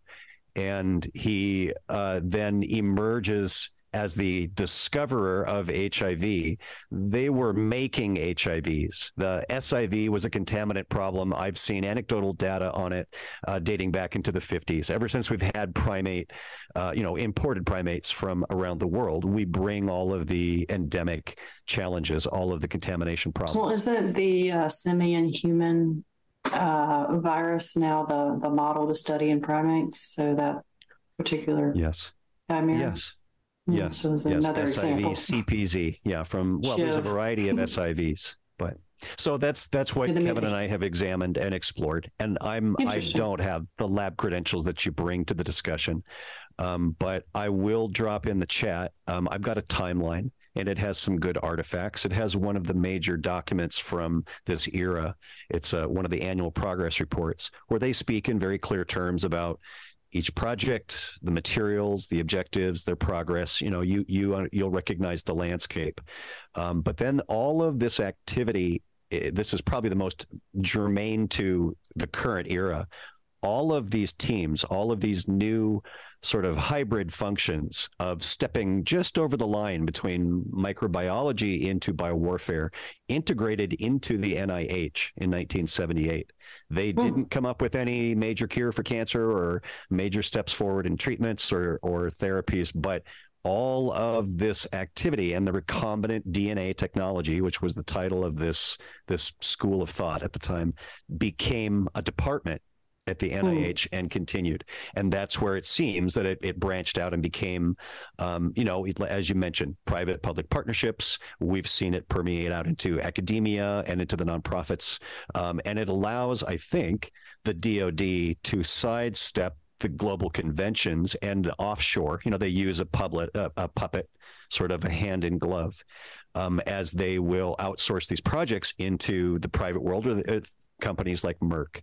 So anyway, I'll share that information. It was a pleasure to meet you. Thanks for entertaining my scary hypothesis here. It's interesting. I will want to note, just having had specific training in virology, that this is how we're taught to study viruses, to take their genomes, mutate the genome, swap genes around, swap them around, switch them around, see what happens. And that's how we have learned to do basic science and research function of the virus proteins. So when the outside looks in and say, oh my God, they're creating all these mutants. Well, we've been doing that for years. That's how we study gene function. But as you say, it starts to enter a gray area when there actually is a phenotypic output or a pathological response to that. I have a question about that. So, how do we realistically contain this work? Where do you draw the line in a sea of gray? I don't know. Because it seems to me if any effective pushback, particularly if it's their tactic is to use medicalization and disease threat, it seems to me that we have to sort of neuter these mechanisms that you're talking about, which the techniques. Yeah. And that does upset virologists because that's how they've learned to do the research, and they go through and make the changes and see what happens. But there has to be some line drawn. And so, the problem we had was that they did draw a line in 2012, 2014 when they did the flu experiments, right? And Erasmus, and there was a lot of hoo-ha and discussion back then about what they should and shouldn't do. They introduce a moratorium, and then we see this massive amplification into these eco-health metabiota like organizations, which are then they give themselves a lick of green paint to sound all eco-friendly, but they're the sharp edge of a very, very long sword being wielded by these defense entities. And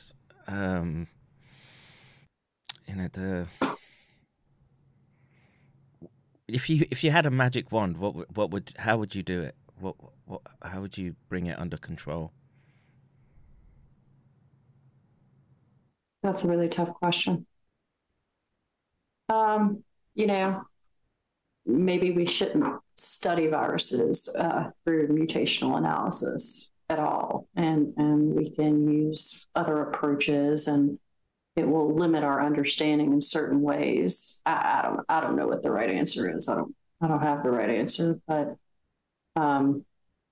you could also study. I was showing the different pox viruses before, and not all of them have the same disease state. So if you really wanted to look at something, you could look at various forms of the virus, and then which ones were causing disease, and then map it back that way without having to do the mutational analysis. I always thought it was really weird when I was in my training, like, why are we swapping the genes around? It just seems kind of stupid, and it's only going in cell culture and doing this or that. But in reality, it has real impacts when there's negligence on biocontainment, right? And I didn't bring that up before, but these people who want to deny the ability of a cDNA clone to be a biowarfare weapon. How do you define biowarfare? It was really just an outbreak that they seized opportunity, the response opportunity on. Oh man, that's a hard question. But I don't know, man. It's something that really rapidly needs addressing. It's up there with, I see two primary fronts that we have to push on. One is the legal, with respect to informed consent, and that. Wow. I got a flyer on that one too, Kevin. Okay, awesome. There's certain parameters that are required of medical professionals to give informed consent, and I guarantee they're not doing it. Well, but what I was going to say about the gain of function, if you deny the ability of the gain of function to be biowarfare, you're letting everybody off the hook. And if we can follow along with, what Bren's Law has done with Andrew Huff coming out and attempting to call them out on this gain of function. Now, the moratorium was reversed in 2017. So let's not forget that. But they can attempt to, I don't remember all the legal terms, but extend the court case based on whatever the preliminary evidence is, and get attention around it, and push back on negligence of biocontainment. They have certain responsibilities to contain everything properly. So that's one legal avenue that you're ignoring when you say, well, gain of function research doesn't do anything. Yeah, it certainly does. It's you're boxing yourself into a very, very limited corner by trying to argue that aspect, because it applies to all pathogens, that they could be potentially modifying, and if what Nick is saying, that they had this history going back, and are you still with us, Nick? If he's, so what I got was nothing. Well, I just did you explain sort of how the defense changed into the Special Virus Cancer Program? And I didn't discuss the origin so much as the integration at the end. That's the more important part, is that everything that they spent that money on, all that intelligence, didn't just, they didn't put it in a library in a special collection. It became an active, quiet department, within the National Institutes of Health. But originally, yes, we see in 1962, for example, there's a project called Investigations of Viral Carcinogenesis in Primates. And one of the noted scientific officers is Robert Gallo. And that's 1962. And according to the history books, the Special Virus Leukemia Program, which was its original name, wasn't formed until 1964. that 1962 project was paid out to Litton Bionetics, which was one of the large bioweaponeers for the Fed at the time.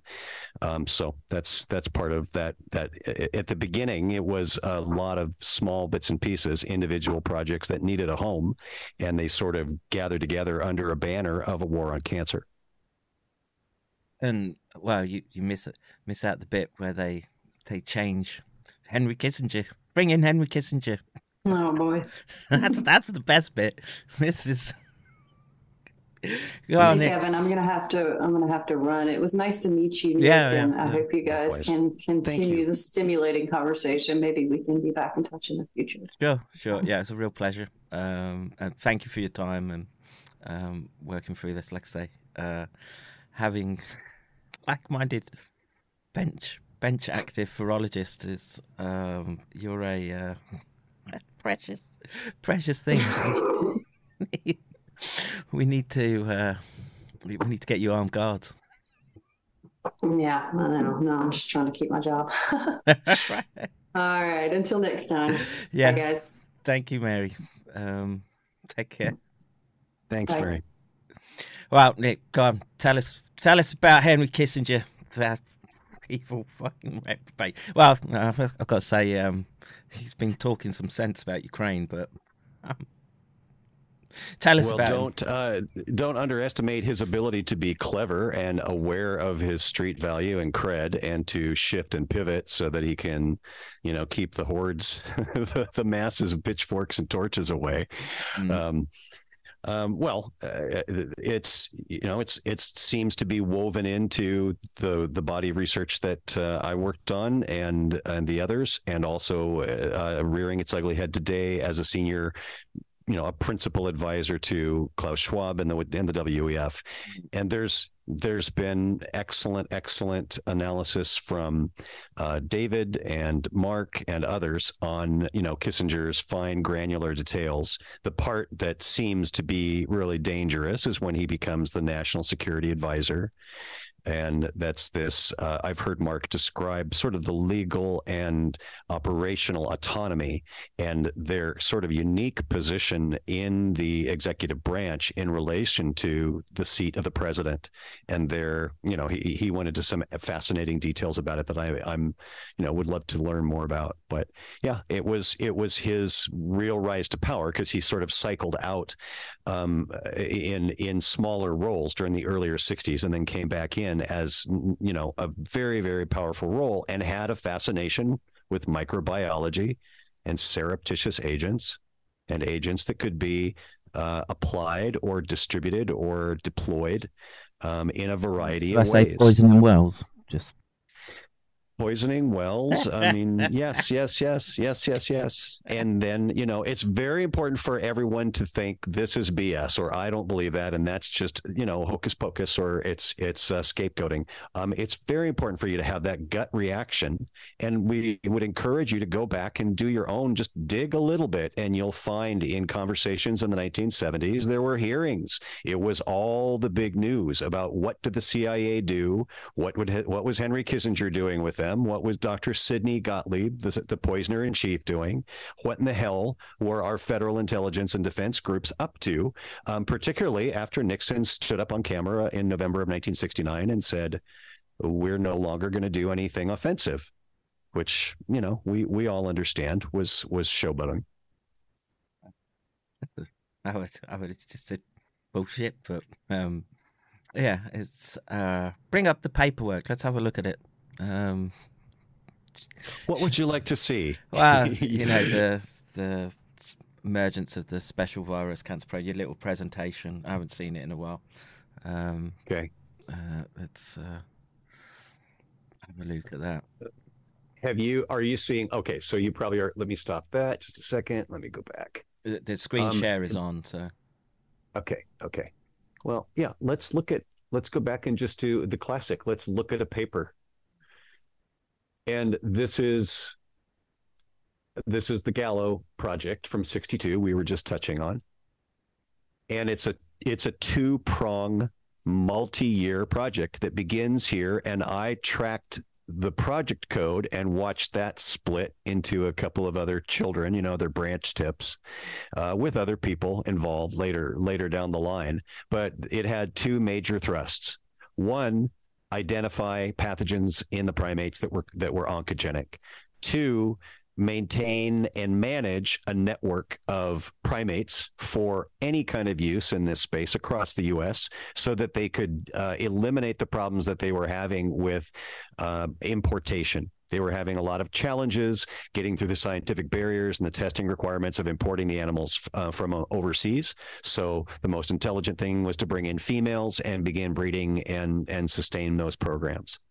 So Chad move. That's what I would say. Chad. Yeah. Yeah. Now, kind of coming back to one of the things I say in the 200 level course about some of the materials, and something that I found interesting is that they discuss the use of anti-lymphocytic serum right here in 1962. So anti-lymphocytic serum is generally produced from the blood of, if you're using two components of a source animal for an experiment or a product, you would use isologous or matching materials. And if you were using chimpanzee kidneys for a vaccine or a transplant experiment, then you might suppress the immune system deliberately, biologically, through employing this tool called anti-lymphocytic serum. It's exactly what it sounds like. You don't have to, listen to the name. That's what it is. Well, that's what Mary brought it up at the beginning of her talk. Antibody-mediated shutdown of CD8 positive immune cells as a way of modulating your model system to encourage things like this, leukemia, and other joys brought to us by this program. 1,200 monkeys. And it would be great to have her take a look at maybe 2 or 3 key artifacts, not drag her through, because there's thousands of pages and there's many redundant concurrent activities. And in that, we saw Dr. Johanna was talking about her awareness of the different teams and projects and experiments that were occurring in parallel on primate pathogens in Germany. And we see that in the literature, particularly towards, you can see all through the course of who the assigned scientists are, who got these contracts. You'll see a variety of nationalities, clearly. But at the very end, in the 1977 final progress report, there's a who's who. There's a massive list of the current folks that are kind of in the International Scientific Exchange Program. And I'm stunned. That's the part that kind of confounds me as to how or why would they leak and expose these capabilities so broadly, if not with a clear intent of keeping a certain echelon, a certain level, a certain cadre of institutions or known parties involved in the progression of the technology. That's pure speculation on my part, but I've never been able to sort that out. Reading that paragraph there. During the past year, macaques were inoculated at birth or in utero. Mason Pfizer, Epstein-Barr, herpes virus, Marek's disease. Epstein-Barr virus was given with immunostimulation and immunosuppression. ALS. Those bastards. And Australian antigen, otherwise known as, say it with me, hepatitis B, was given to newborn African green monkeys.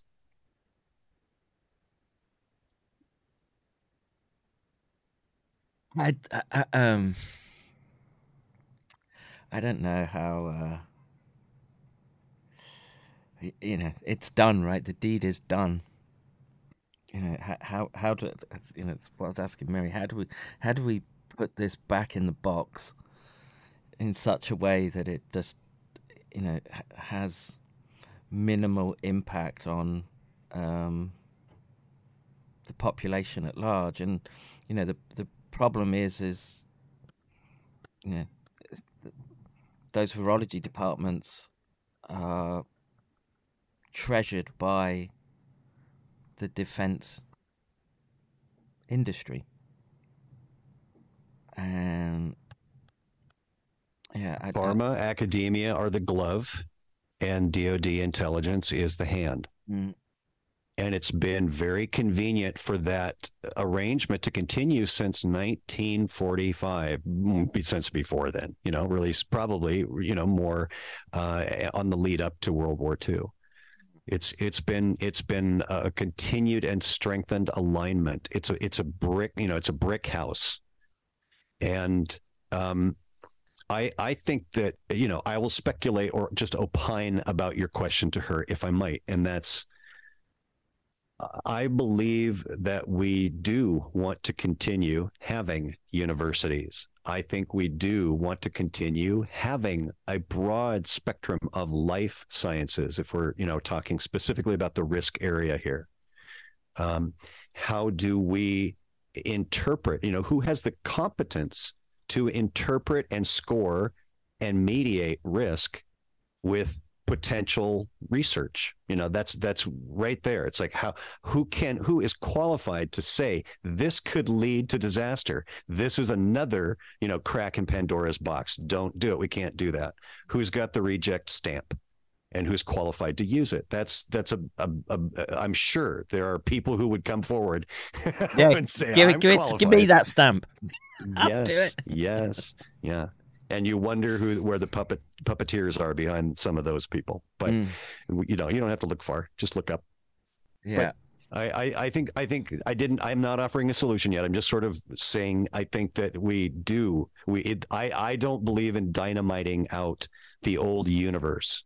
I think that transformation and change management are possible. And I think that making people eat their words, like bringing forward the Stanley Plotkin deposition, bring forward key snippets. No one is going to listen to 9 hours. I listened to 9 hours, and I needed therapy afterwards. It was horrible.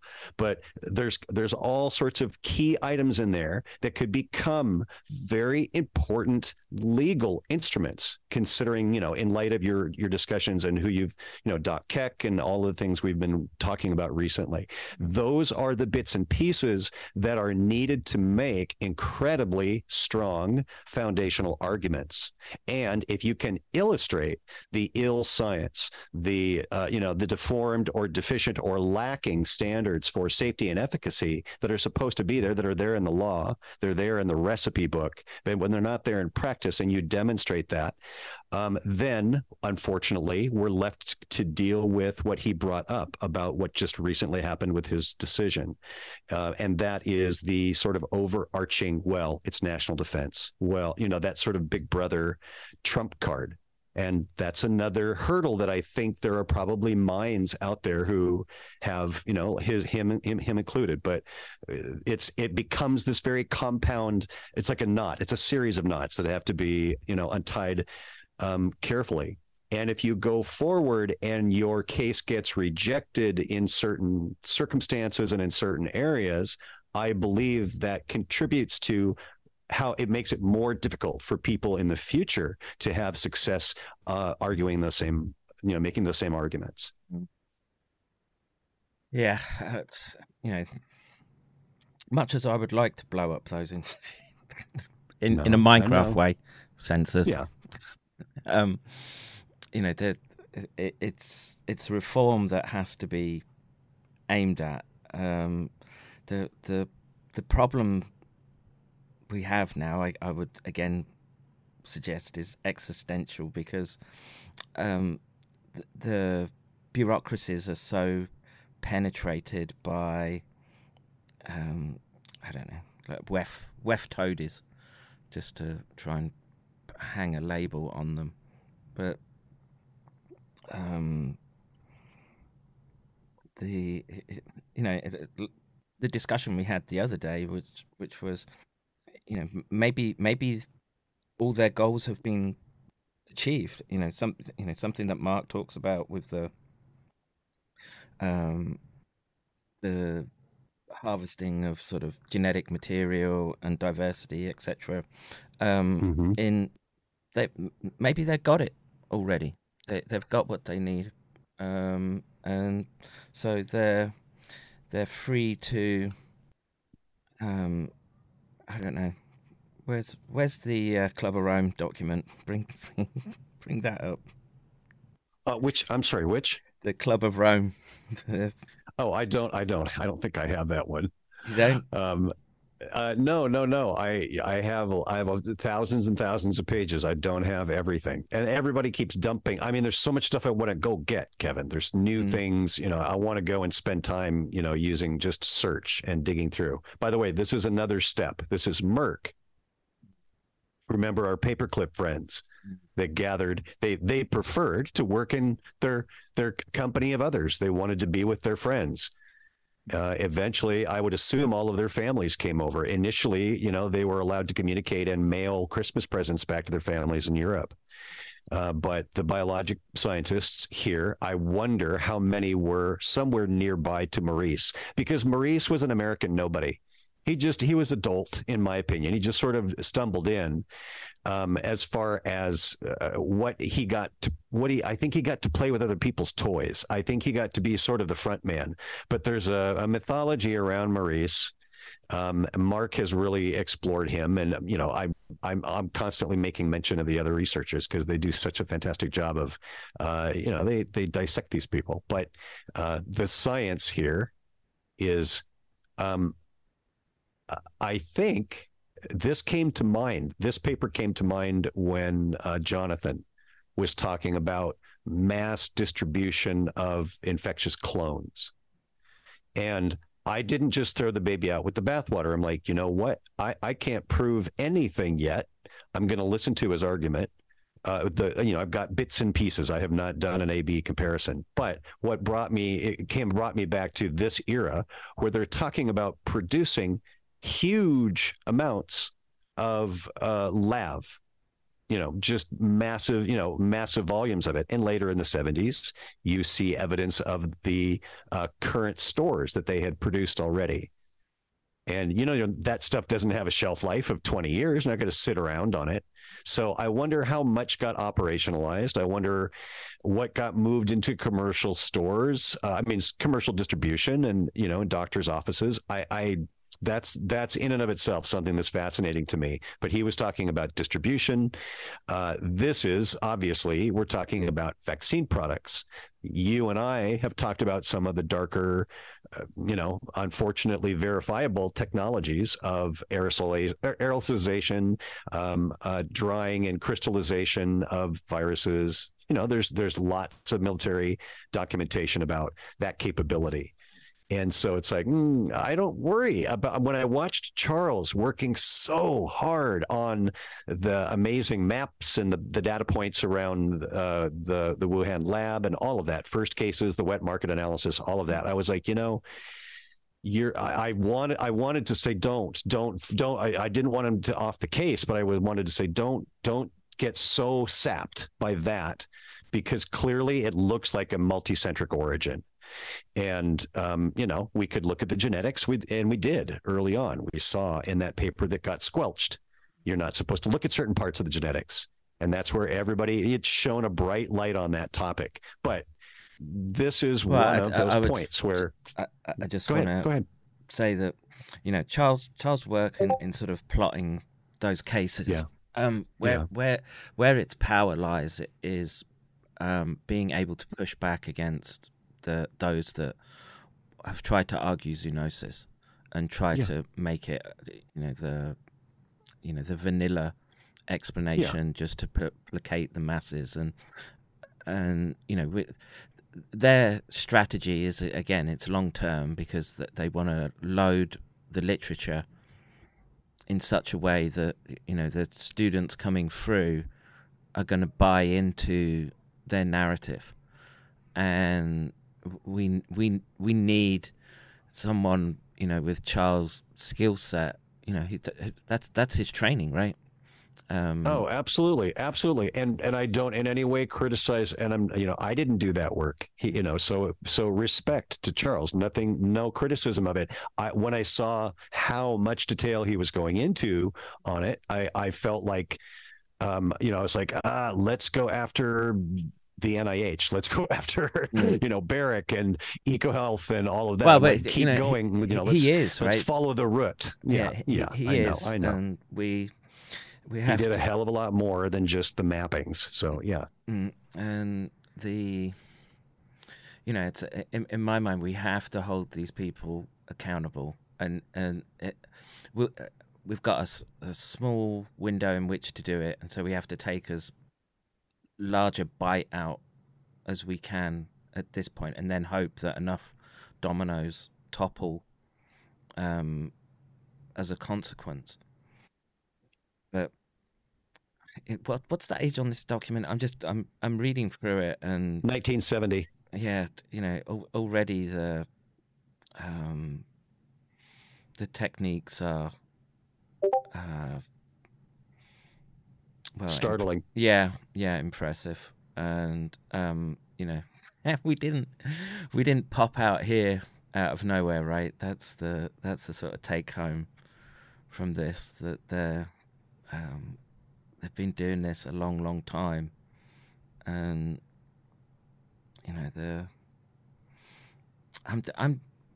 wonder when the sort of realization came to the controllers that we should pursue this avenue towards the sort of medicalization and control. I wonder, was that back in the 70s? No.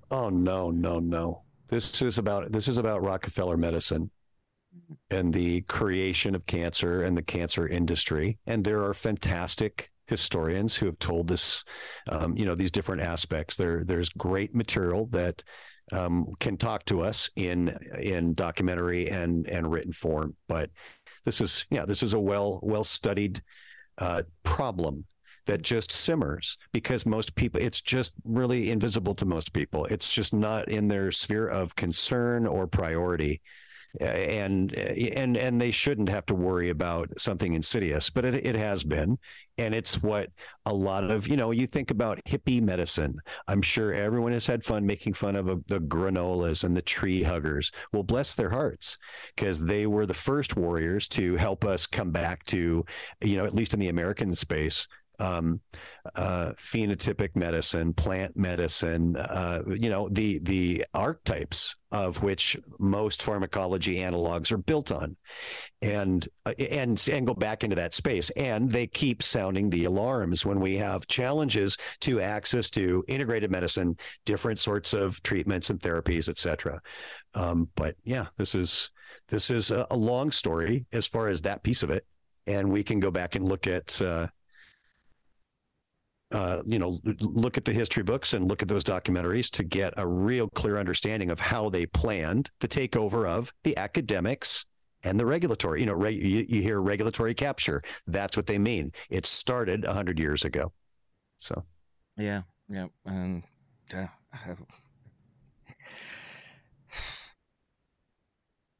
Where does the reform start?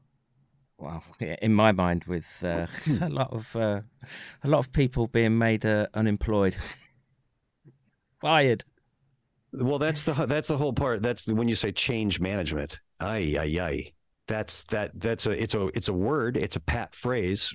It means career changes, and I have compassion for some. I've thought about that. I'm like, could I think of some 12-step program for virologists? Is there some way we can take all of that amazing competence and channel it someplace else? Talking to Mary, I mean, that was quite an astonishing conversation, and thank you for Mary for being there. If you're still with us, or you hear this again, that was really an important. To hear your opinions and your insights was really, really good. But the fact of the matter is it will hobble a lot of careers if we say no more to certain channels of medicine. And how do you put it back in the box when there are people who will just say, some private pharma or bioweaponeer will say, hey, we've got funding, come over here, work with us, don't bother putting it up on LinkedIn. And, we know what you're capable of doing. How do you put out the fire? So that's if you can't appeal to the ethics of the people that right now are paying their mortgage and their credit card and their Amazon Prime and their whatever is their lifestyle with money that is derived from activities that ultimately threaten life across the planet, if you can't convince them in this state to speak up, if you can't take that away from them, if you can't threaten that, and again, they will be seen as the frontline soldiers. Who is writing their objectives? Who is funding their grants? Who is reading this massive vinculum of insight about the biological vulnerability of the species that we're learning about through this work? I think there's multiple levels that can be addressed, and I think that nonviolent confrontation in a decentralized, non-advertised way. Think about the Maquis from Deep Space Nine, right? They had their own little individual cells, and they didn't know the cell above or the cell below. And we put a lot of our cards on the table in spaces like this. So I think it's going to take some very good people willing to engage in some specialized research and presentation and assembly of data, and then an intelligent approach legally and through mass communication. I think Pandora's box cuts both ways. We can show the history, the risks, the intentions, and the results of these activities across multiple diseases, across multiple continents for for years.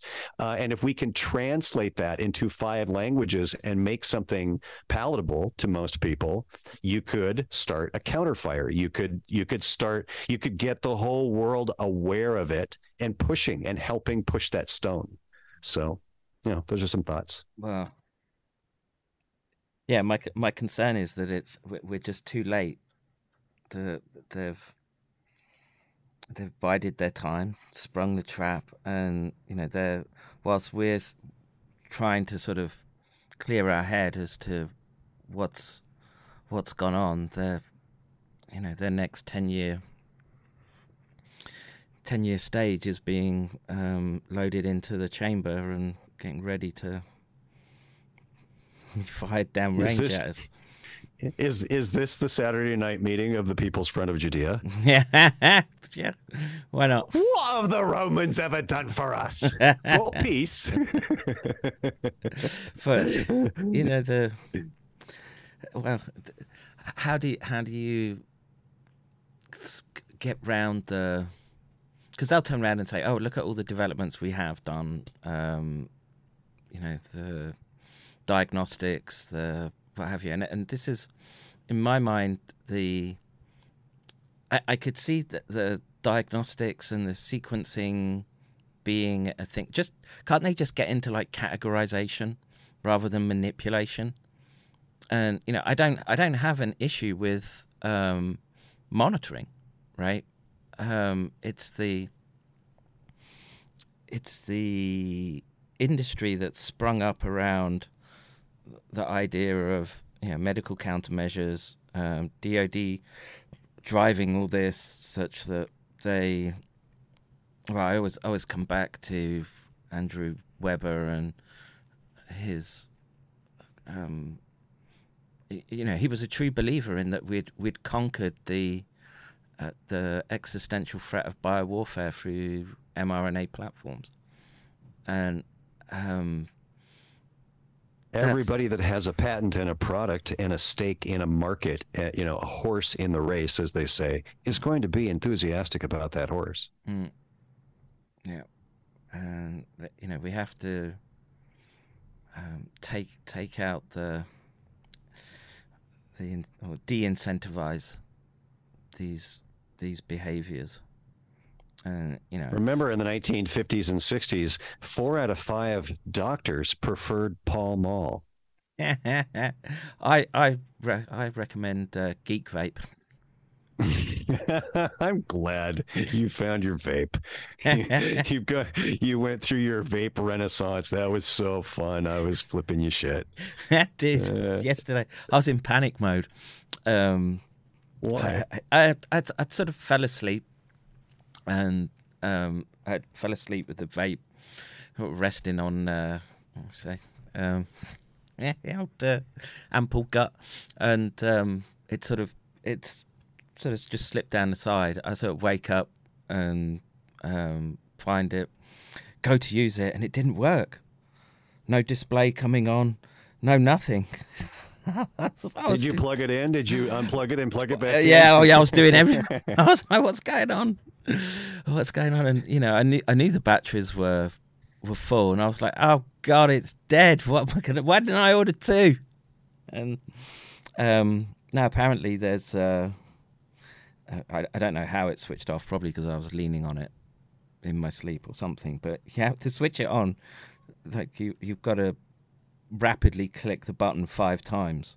Yes, there's a safety sequence so you don't accidentally turn it on and burn your luggage or your pocket or whatever. Yeah, you got to go beep, beep, beep, beep, beep. So I didn't know this, dude. Yeah, no, and that to me that tickles me because you are sitting there when we were talking a year ago when we first were getting acquainted about working on a particle accelerator, and you're asking me about the engineering inside of a particle accelerator. I'm like, I'm sorry, but that's outside my lane, but you can't turn your vape on. That kills me. I love it.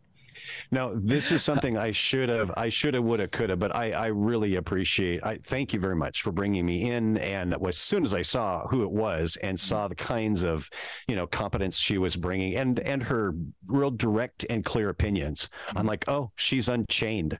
She's not, I heard her say, I don't want to lose my job. So she can't be a rebel. But she was speaking her mind, and I was very appreciative of that. But this is her bailiwick.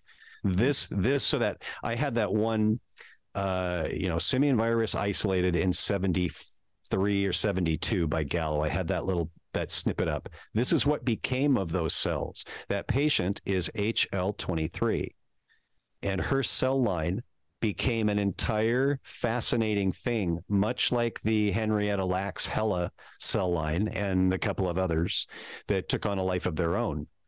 No pun, but this is them literally taking 4 different baseline. Are you supposed to have changed the screen? We're looking at the are same you not document. seeing? Are you not something new? Oh, sorry. I thought you were seeing everything. You're like, dude, I'll just share screen.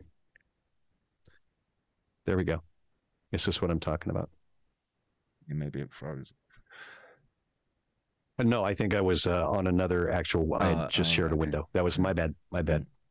But this is as exactly as it looked. For baseline cell cultures, then cross-contaminated specifically with target viruses for the purpose of examining the chimeras.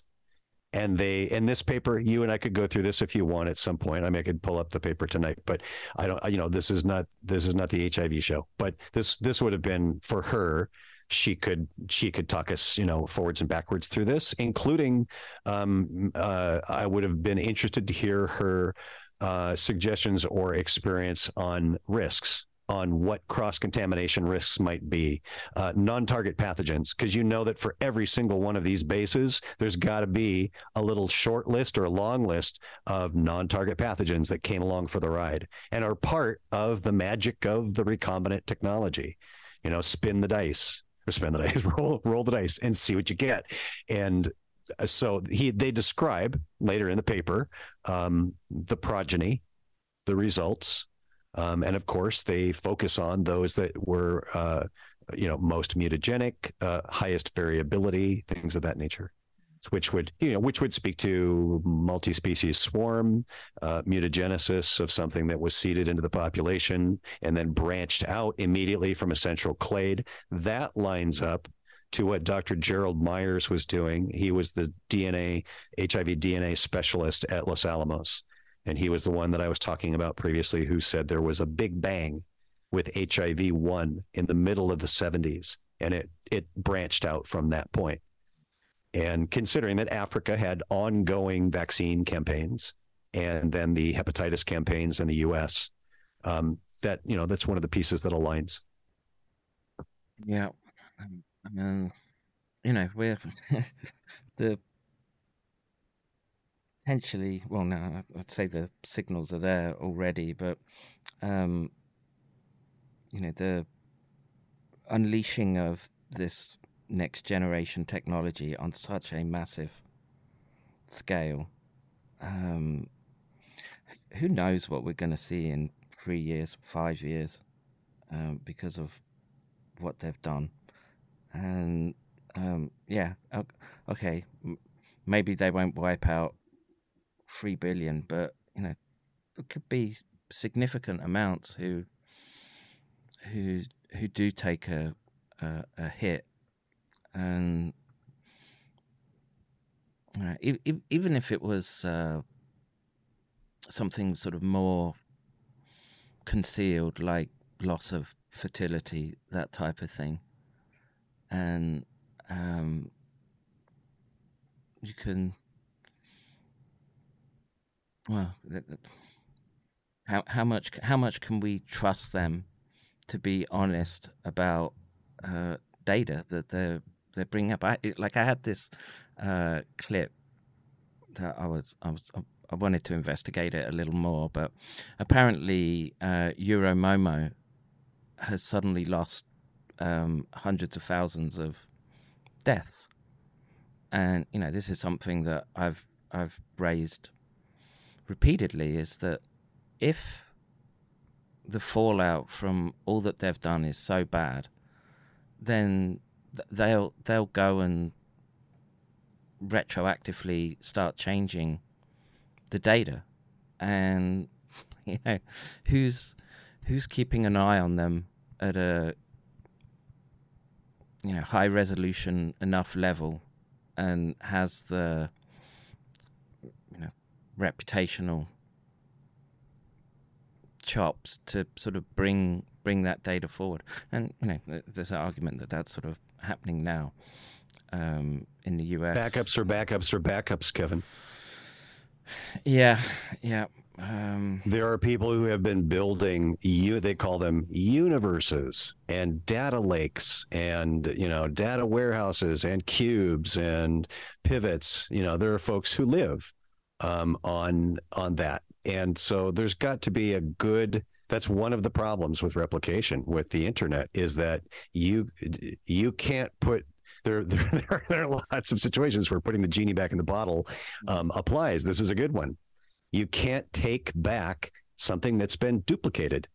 Somebody's got a back of it, and they show. I mean, that is what I love seeing, are the examples of disappearing ink. That's another piece of it. And there are some people who are really turned on by that. They enjoy the mystery. That's their thing as far as helping solve the mystery. If we're all the Scooby-Doo gang, then they love looking and finding those discrepancies and doing the comparative analysis. And it's pretty simple, because you don't have to look at the whole universe. You look for certain databases where there are sequences. You don't have to find 20 examples of data manipulation and erasure, digital shredding. You have to find 2 or 3 key examples that are about the germane data, like sequencing. Early registration of bat sequences years and years ago, papers that tie in and have matching sequences in the text, in line, in their peer-reviewed papers that call that out. That's what they can't take back. The digital footprint is indelible. So now it's a horribly, it's like being an auditor or being an actuarial for an insurance firm. It's horribly droll and awful and boring work. But we all have to be chartered accountants. We have to find those examples, and they are a basis for our arguments.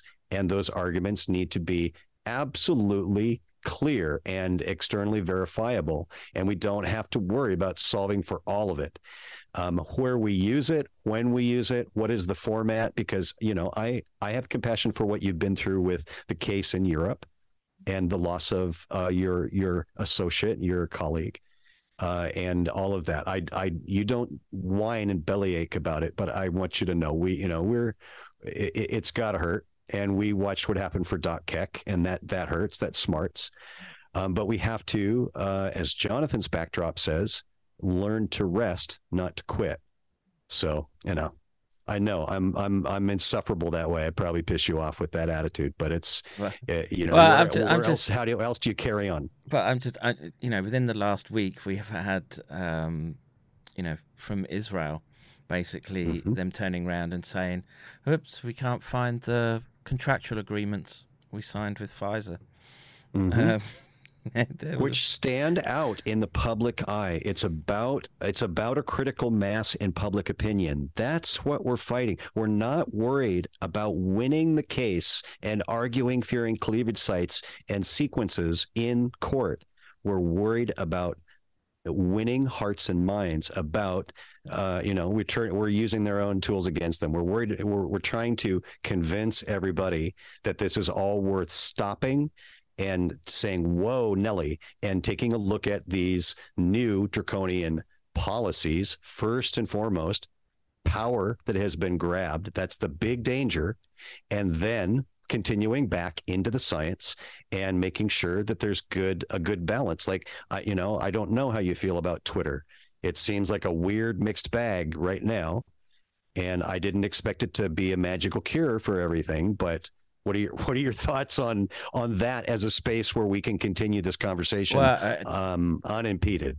I think it's great what's happened in the last couple of weeks, Yeah. and you know, maybe it's naive to think, when Trump, he made a statement this week, right, that he's going to restore or properly apply First Amendment principles, and I'm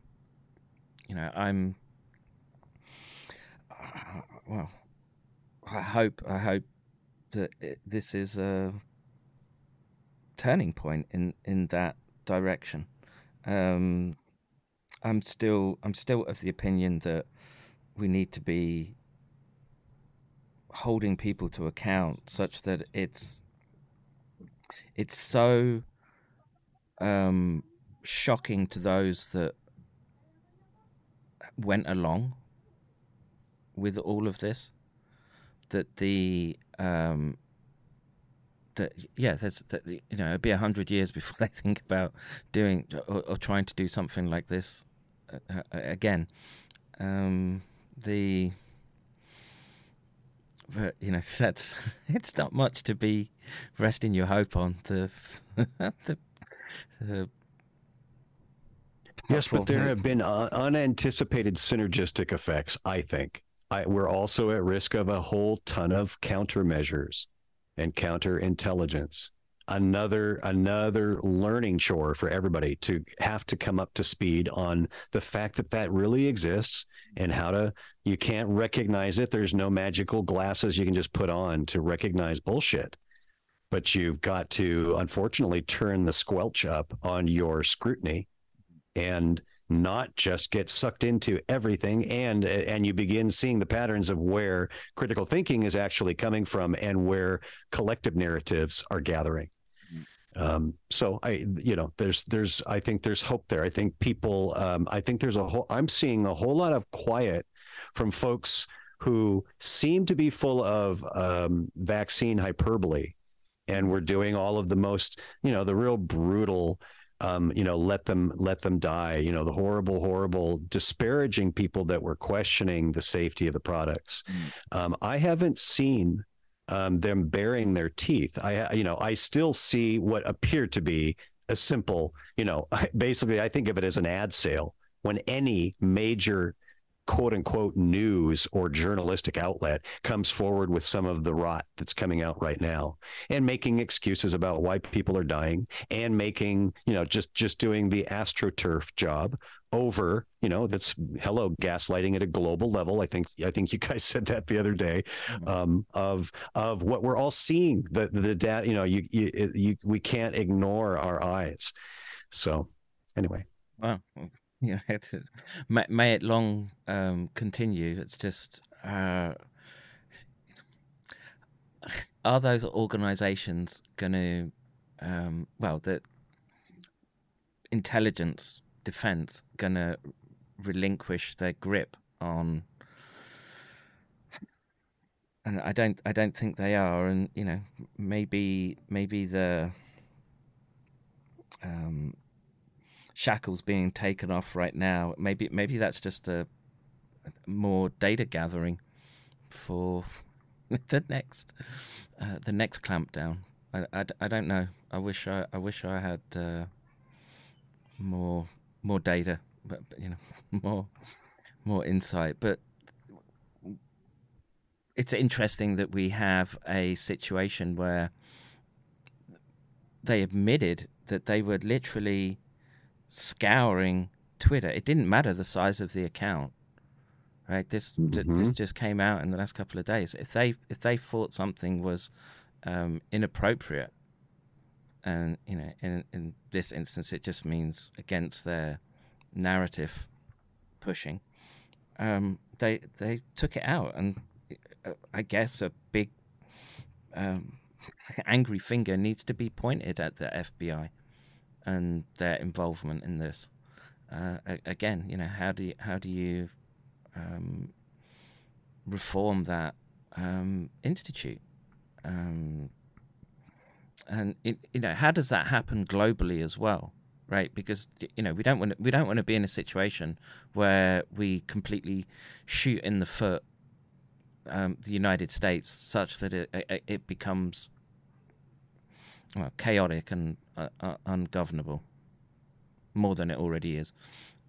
I was going to say, weren't you just here on vacation? What are you talking about? I thought you had some fresh insights. Well, hang on. Someone's asking me, why is Japan there on their 8th or 9th wave of COVID?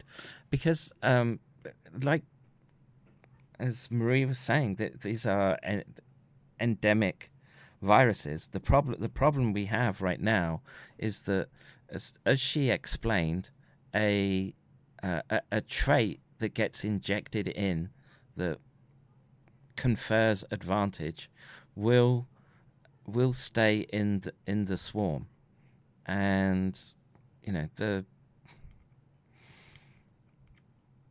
look, biology isn't like the smooth graphs that they show you of like exponential growth, like a bacteria colony, etc. The mathematical models are extremely limited, and you can expect this to drag out for some time. And so, of course, you're going to see wave after wave. And the problem we have is that they've picked it as a control mechanism to leverage against the population. And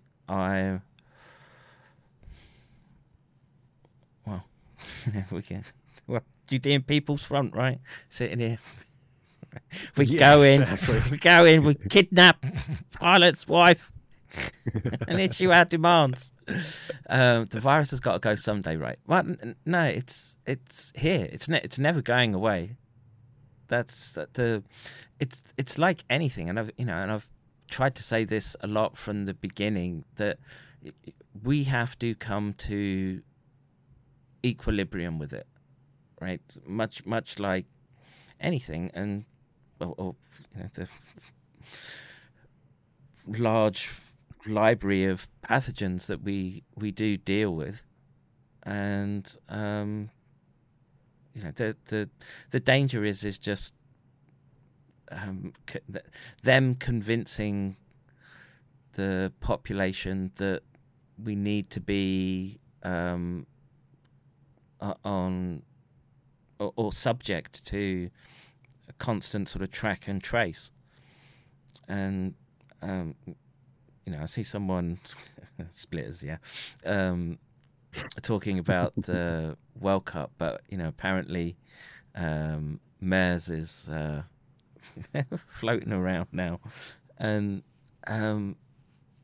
we could, maybe part of their planning and gaming out is you get you unleash the more benign version and get people running off in different directions, and then when the pushback comes, which it is what we're doing, then something much more dangerous emerges in the environment. again, I don't know. What I do know is that I think we're dealing with psychopaths, and they will do anything and everything to maintain their privileged positions. And but they've never seen it from our perspective. They've never had a collective or compassionate worldview, it would seem. And I'm not equivocating for them, and I'm certainly not excusing them. Hello, we're talking about life and death on Earth. What's the matter with you? Yeah. I don't want one of those rich Roman imperialist tidbits. Bag of ocelot noses then. Okay. My favorite that I still get people with, and most people don't know what it's from, but they always laugh about it, is 2 points, 2 flats, and a packet of gravel. All right. When they're going to the stoning, everybody should know that. Every single line. Yeah. So back to it, back to the black pill. So I thank you very much for giving me some time with you tonight, and for being able to tie it together with a real life virologist. That was fascinating. And I'm still working on the 300 level program, which is going to be, I don't want it to be a history lesson about eugenics. So there's going to be a little bit about eugenics. It's going to be try to not cover the same material as the 1 and 200 levels, but go back and show a bit more of the framing of what appears to be the best, the best explanation, best evidence for how and why all of this stuff happened. And then also come back in right here, like we're doing on the screen, and get back to some of the key moments. Now, this is 1977, and he's bragging. This is Gallo, as the lead scientist in the lab. I don't know if he had any assistants. They are not named here.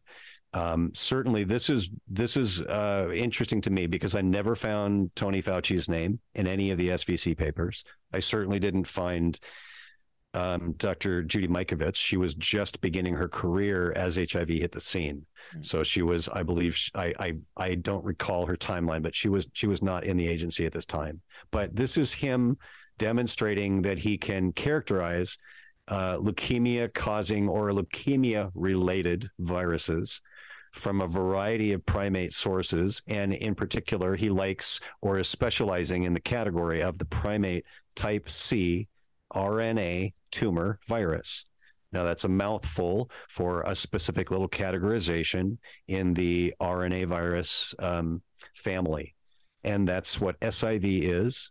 And it really is genetically primarily what HIV 1 and 2 are as well. So to me, since this predates the emergence of the disease in the West, and he ties into this strange patent fight behind the curtain all during the 80s that was terminated by President Reagan. He jumped in and negotiated a 50-50 split with the Pasteur Institute.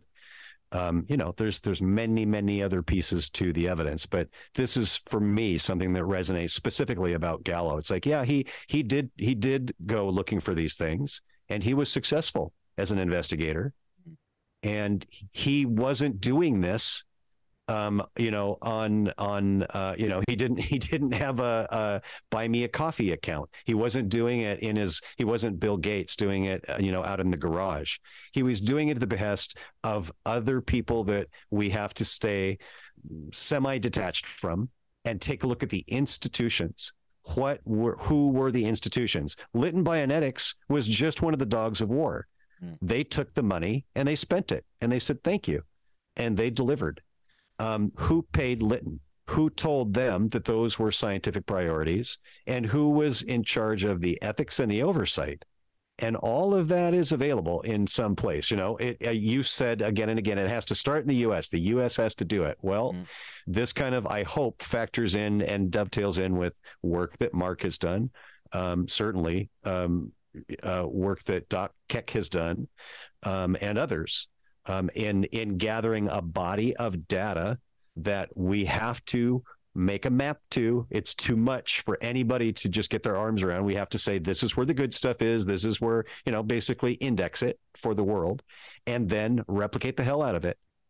And then no one is at risk because there are thousands and thousands of copies of the database around the world. And people can begin really pushing on media and other investigators and academics to say, we've got to look at this now. This is a now or never type of situation. And I think that there's enough folks that are turning the tide. I'm watching allopaths start suddenly turning the corner about vaccines and looking at the science, looking at the outcomes in their patients, doing real, being healers. And that's very encouraging. And so I think there's multiple levels. We know the nurses know what the hell's going on. They're the most intelligent. They are really, they are the healers in the world. And they already know they're 5 steps ahead of us. So we have to pull these people together. We have to get more cohesive in the spaces where it can be interactive.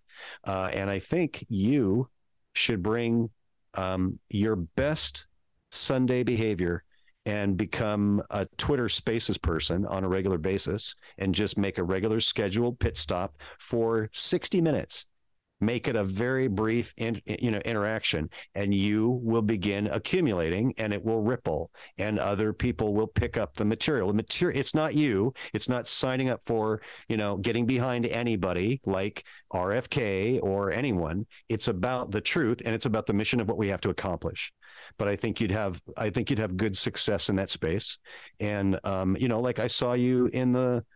Up at the podium when you were doing the presentation, and you were a bit nervous. I know you were jet lagged and all of that, but you did a great job. And I think that if you present yourself in a little more coherent, agenda, every time there's something we're going to be covering, and today it's X, Y, and Z, whether it's a paper or a topic or a change in legislation or a legal case or whatever, I don't know what kind of scope you want to expand to, but I think that your voice would be effective in the Twitter Spaces, and you should consider it. I am. Good.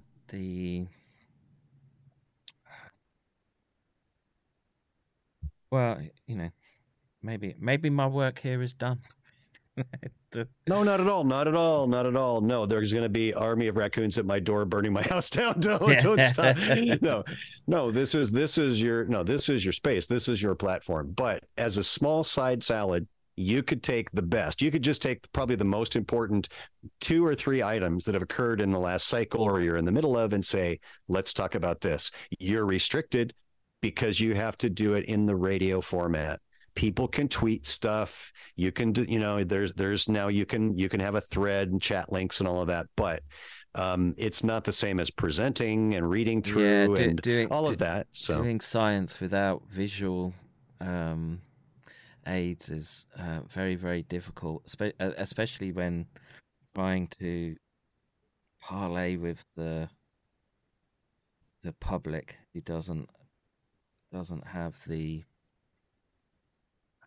maybe the background, and that's something that I constantly sort of wrestle with, and I'm getting old, and the stuff's moved on so quickly anyway that I don't know how much relevance I can sort of bring to the larger discussion. Let's say, well, there's a lot of overlap. So if we talk about the Venn diagram of topics and conversations, there's a lot of concentric stuff in the spaces. There are people that are, I attend a couple where there are frontline care providers. So these aren't research careers. These are providers and practitioners.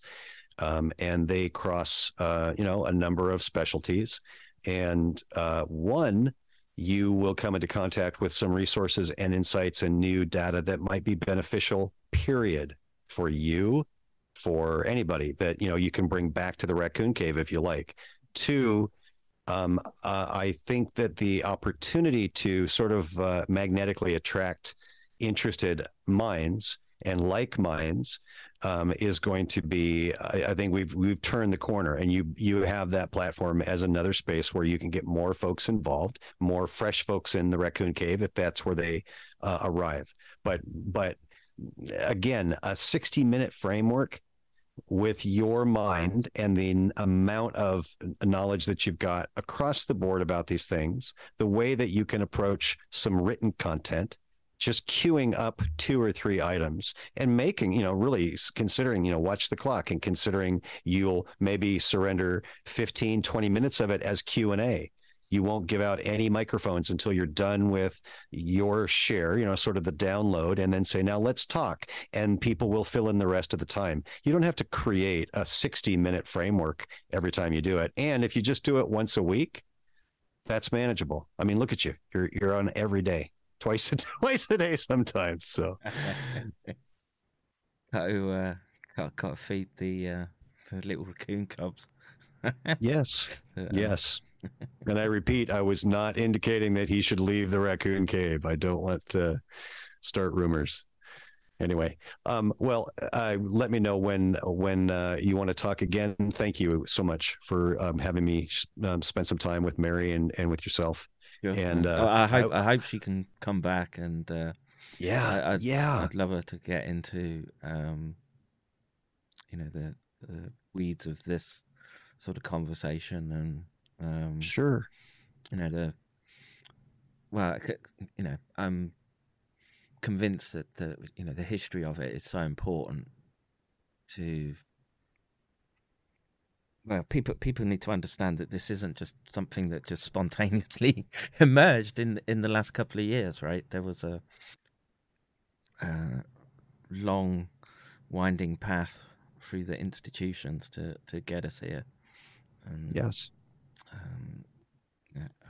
And we have to be meticulously and triple checked prepared so as to not be swept aside. We have to make a compelling argument that bites and leaves, even if it's a small percentage, a percentage of people who experience it or come into contact with it, sort of with that itch to go in and verify it.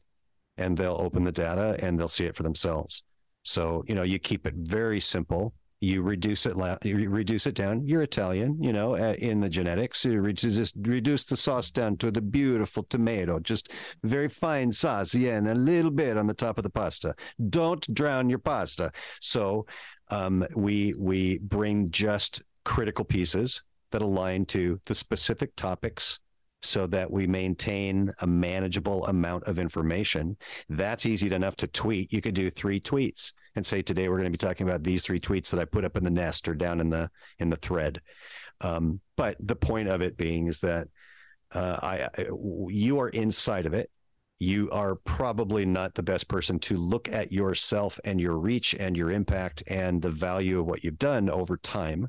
I'm not saying you're unaware of yourself, but you do what you do, and what that means to others is none of your business. We get to interpret what, the value of it, and it's been very valuable.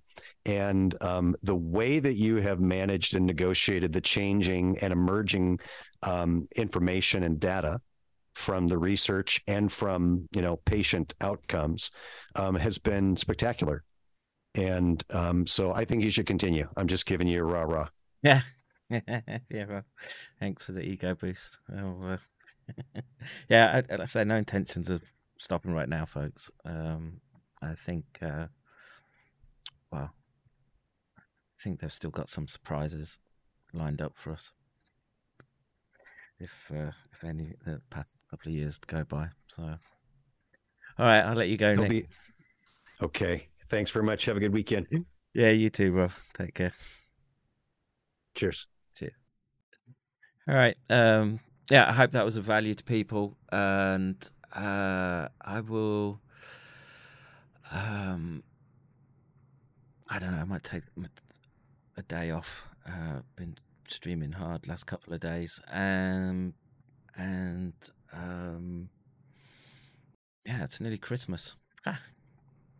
Okay, time flies. All right, so with that, I'm going to wish everyone adieu. Take care. God bless. I will see you in the next one. Bye-bye. Bro, you don't know how angry I am. Like, I was just leaving for fucking work. You do not understand how fucking pissed off. After reading that little line, I will be arrested for not taking a fucking vaccine. Fuck these cappers! I will fucking kill each fucking capper, I swear! This is not a fucking joke anymore. This is fucking dead serious. I am fucking dead serious. These people don't know who the fuck they're actually saying. Fuck these cappers. No fucking vaccine or mRNA will ever flow through my fucking blood. Never! I will fucking die! Fucking fighting for my fucking beliefs and my fucking forefathers and my fucking lineage! Fuck these motherfuckers! All that five. This guy. So check 45,000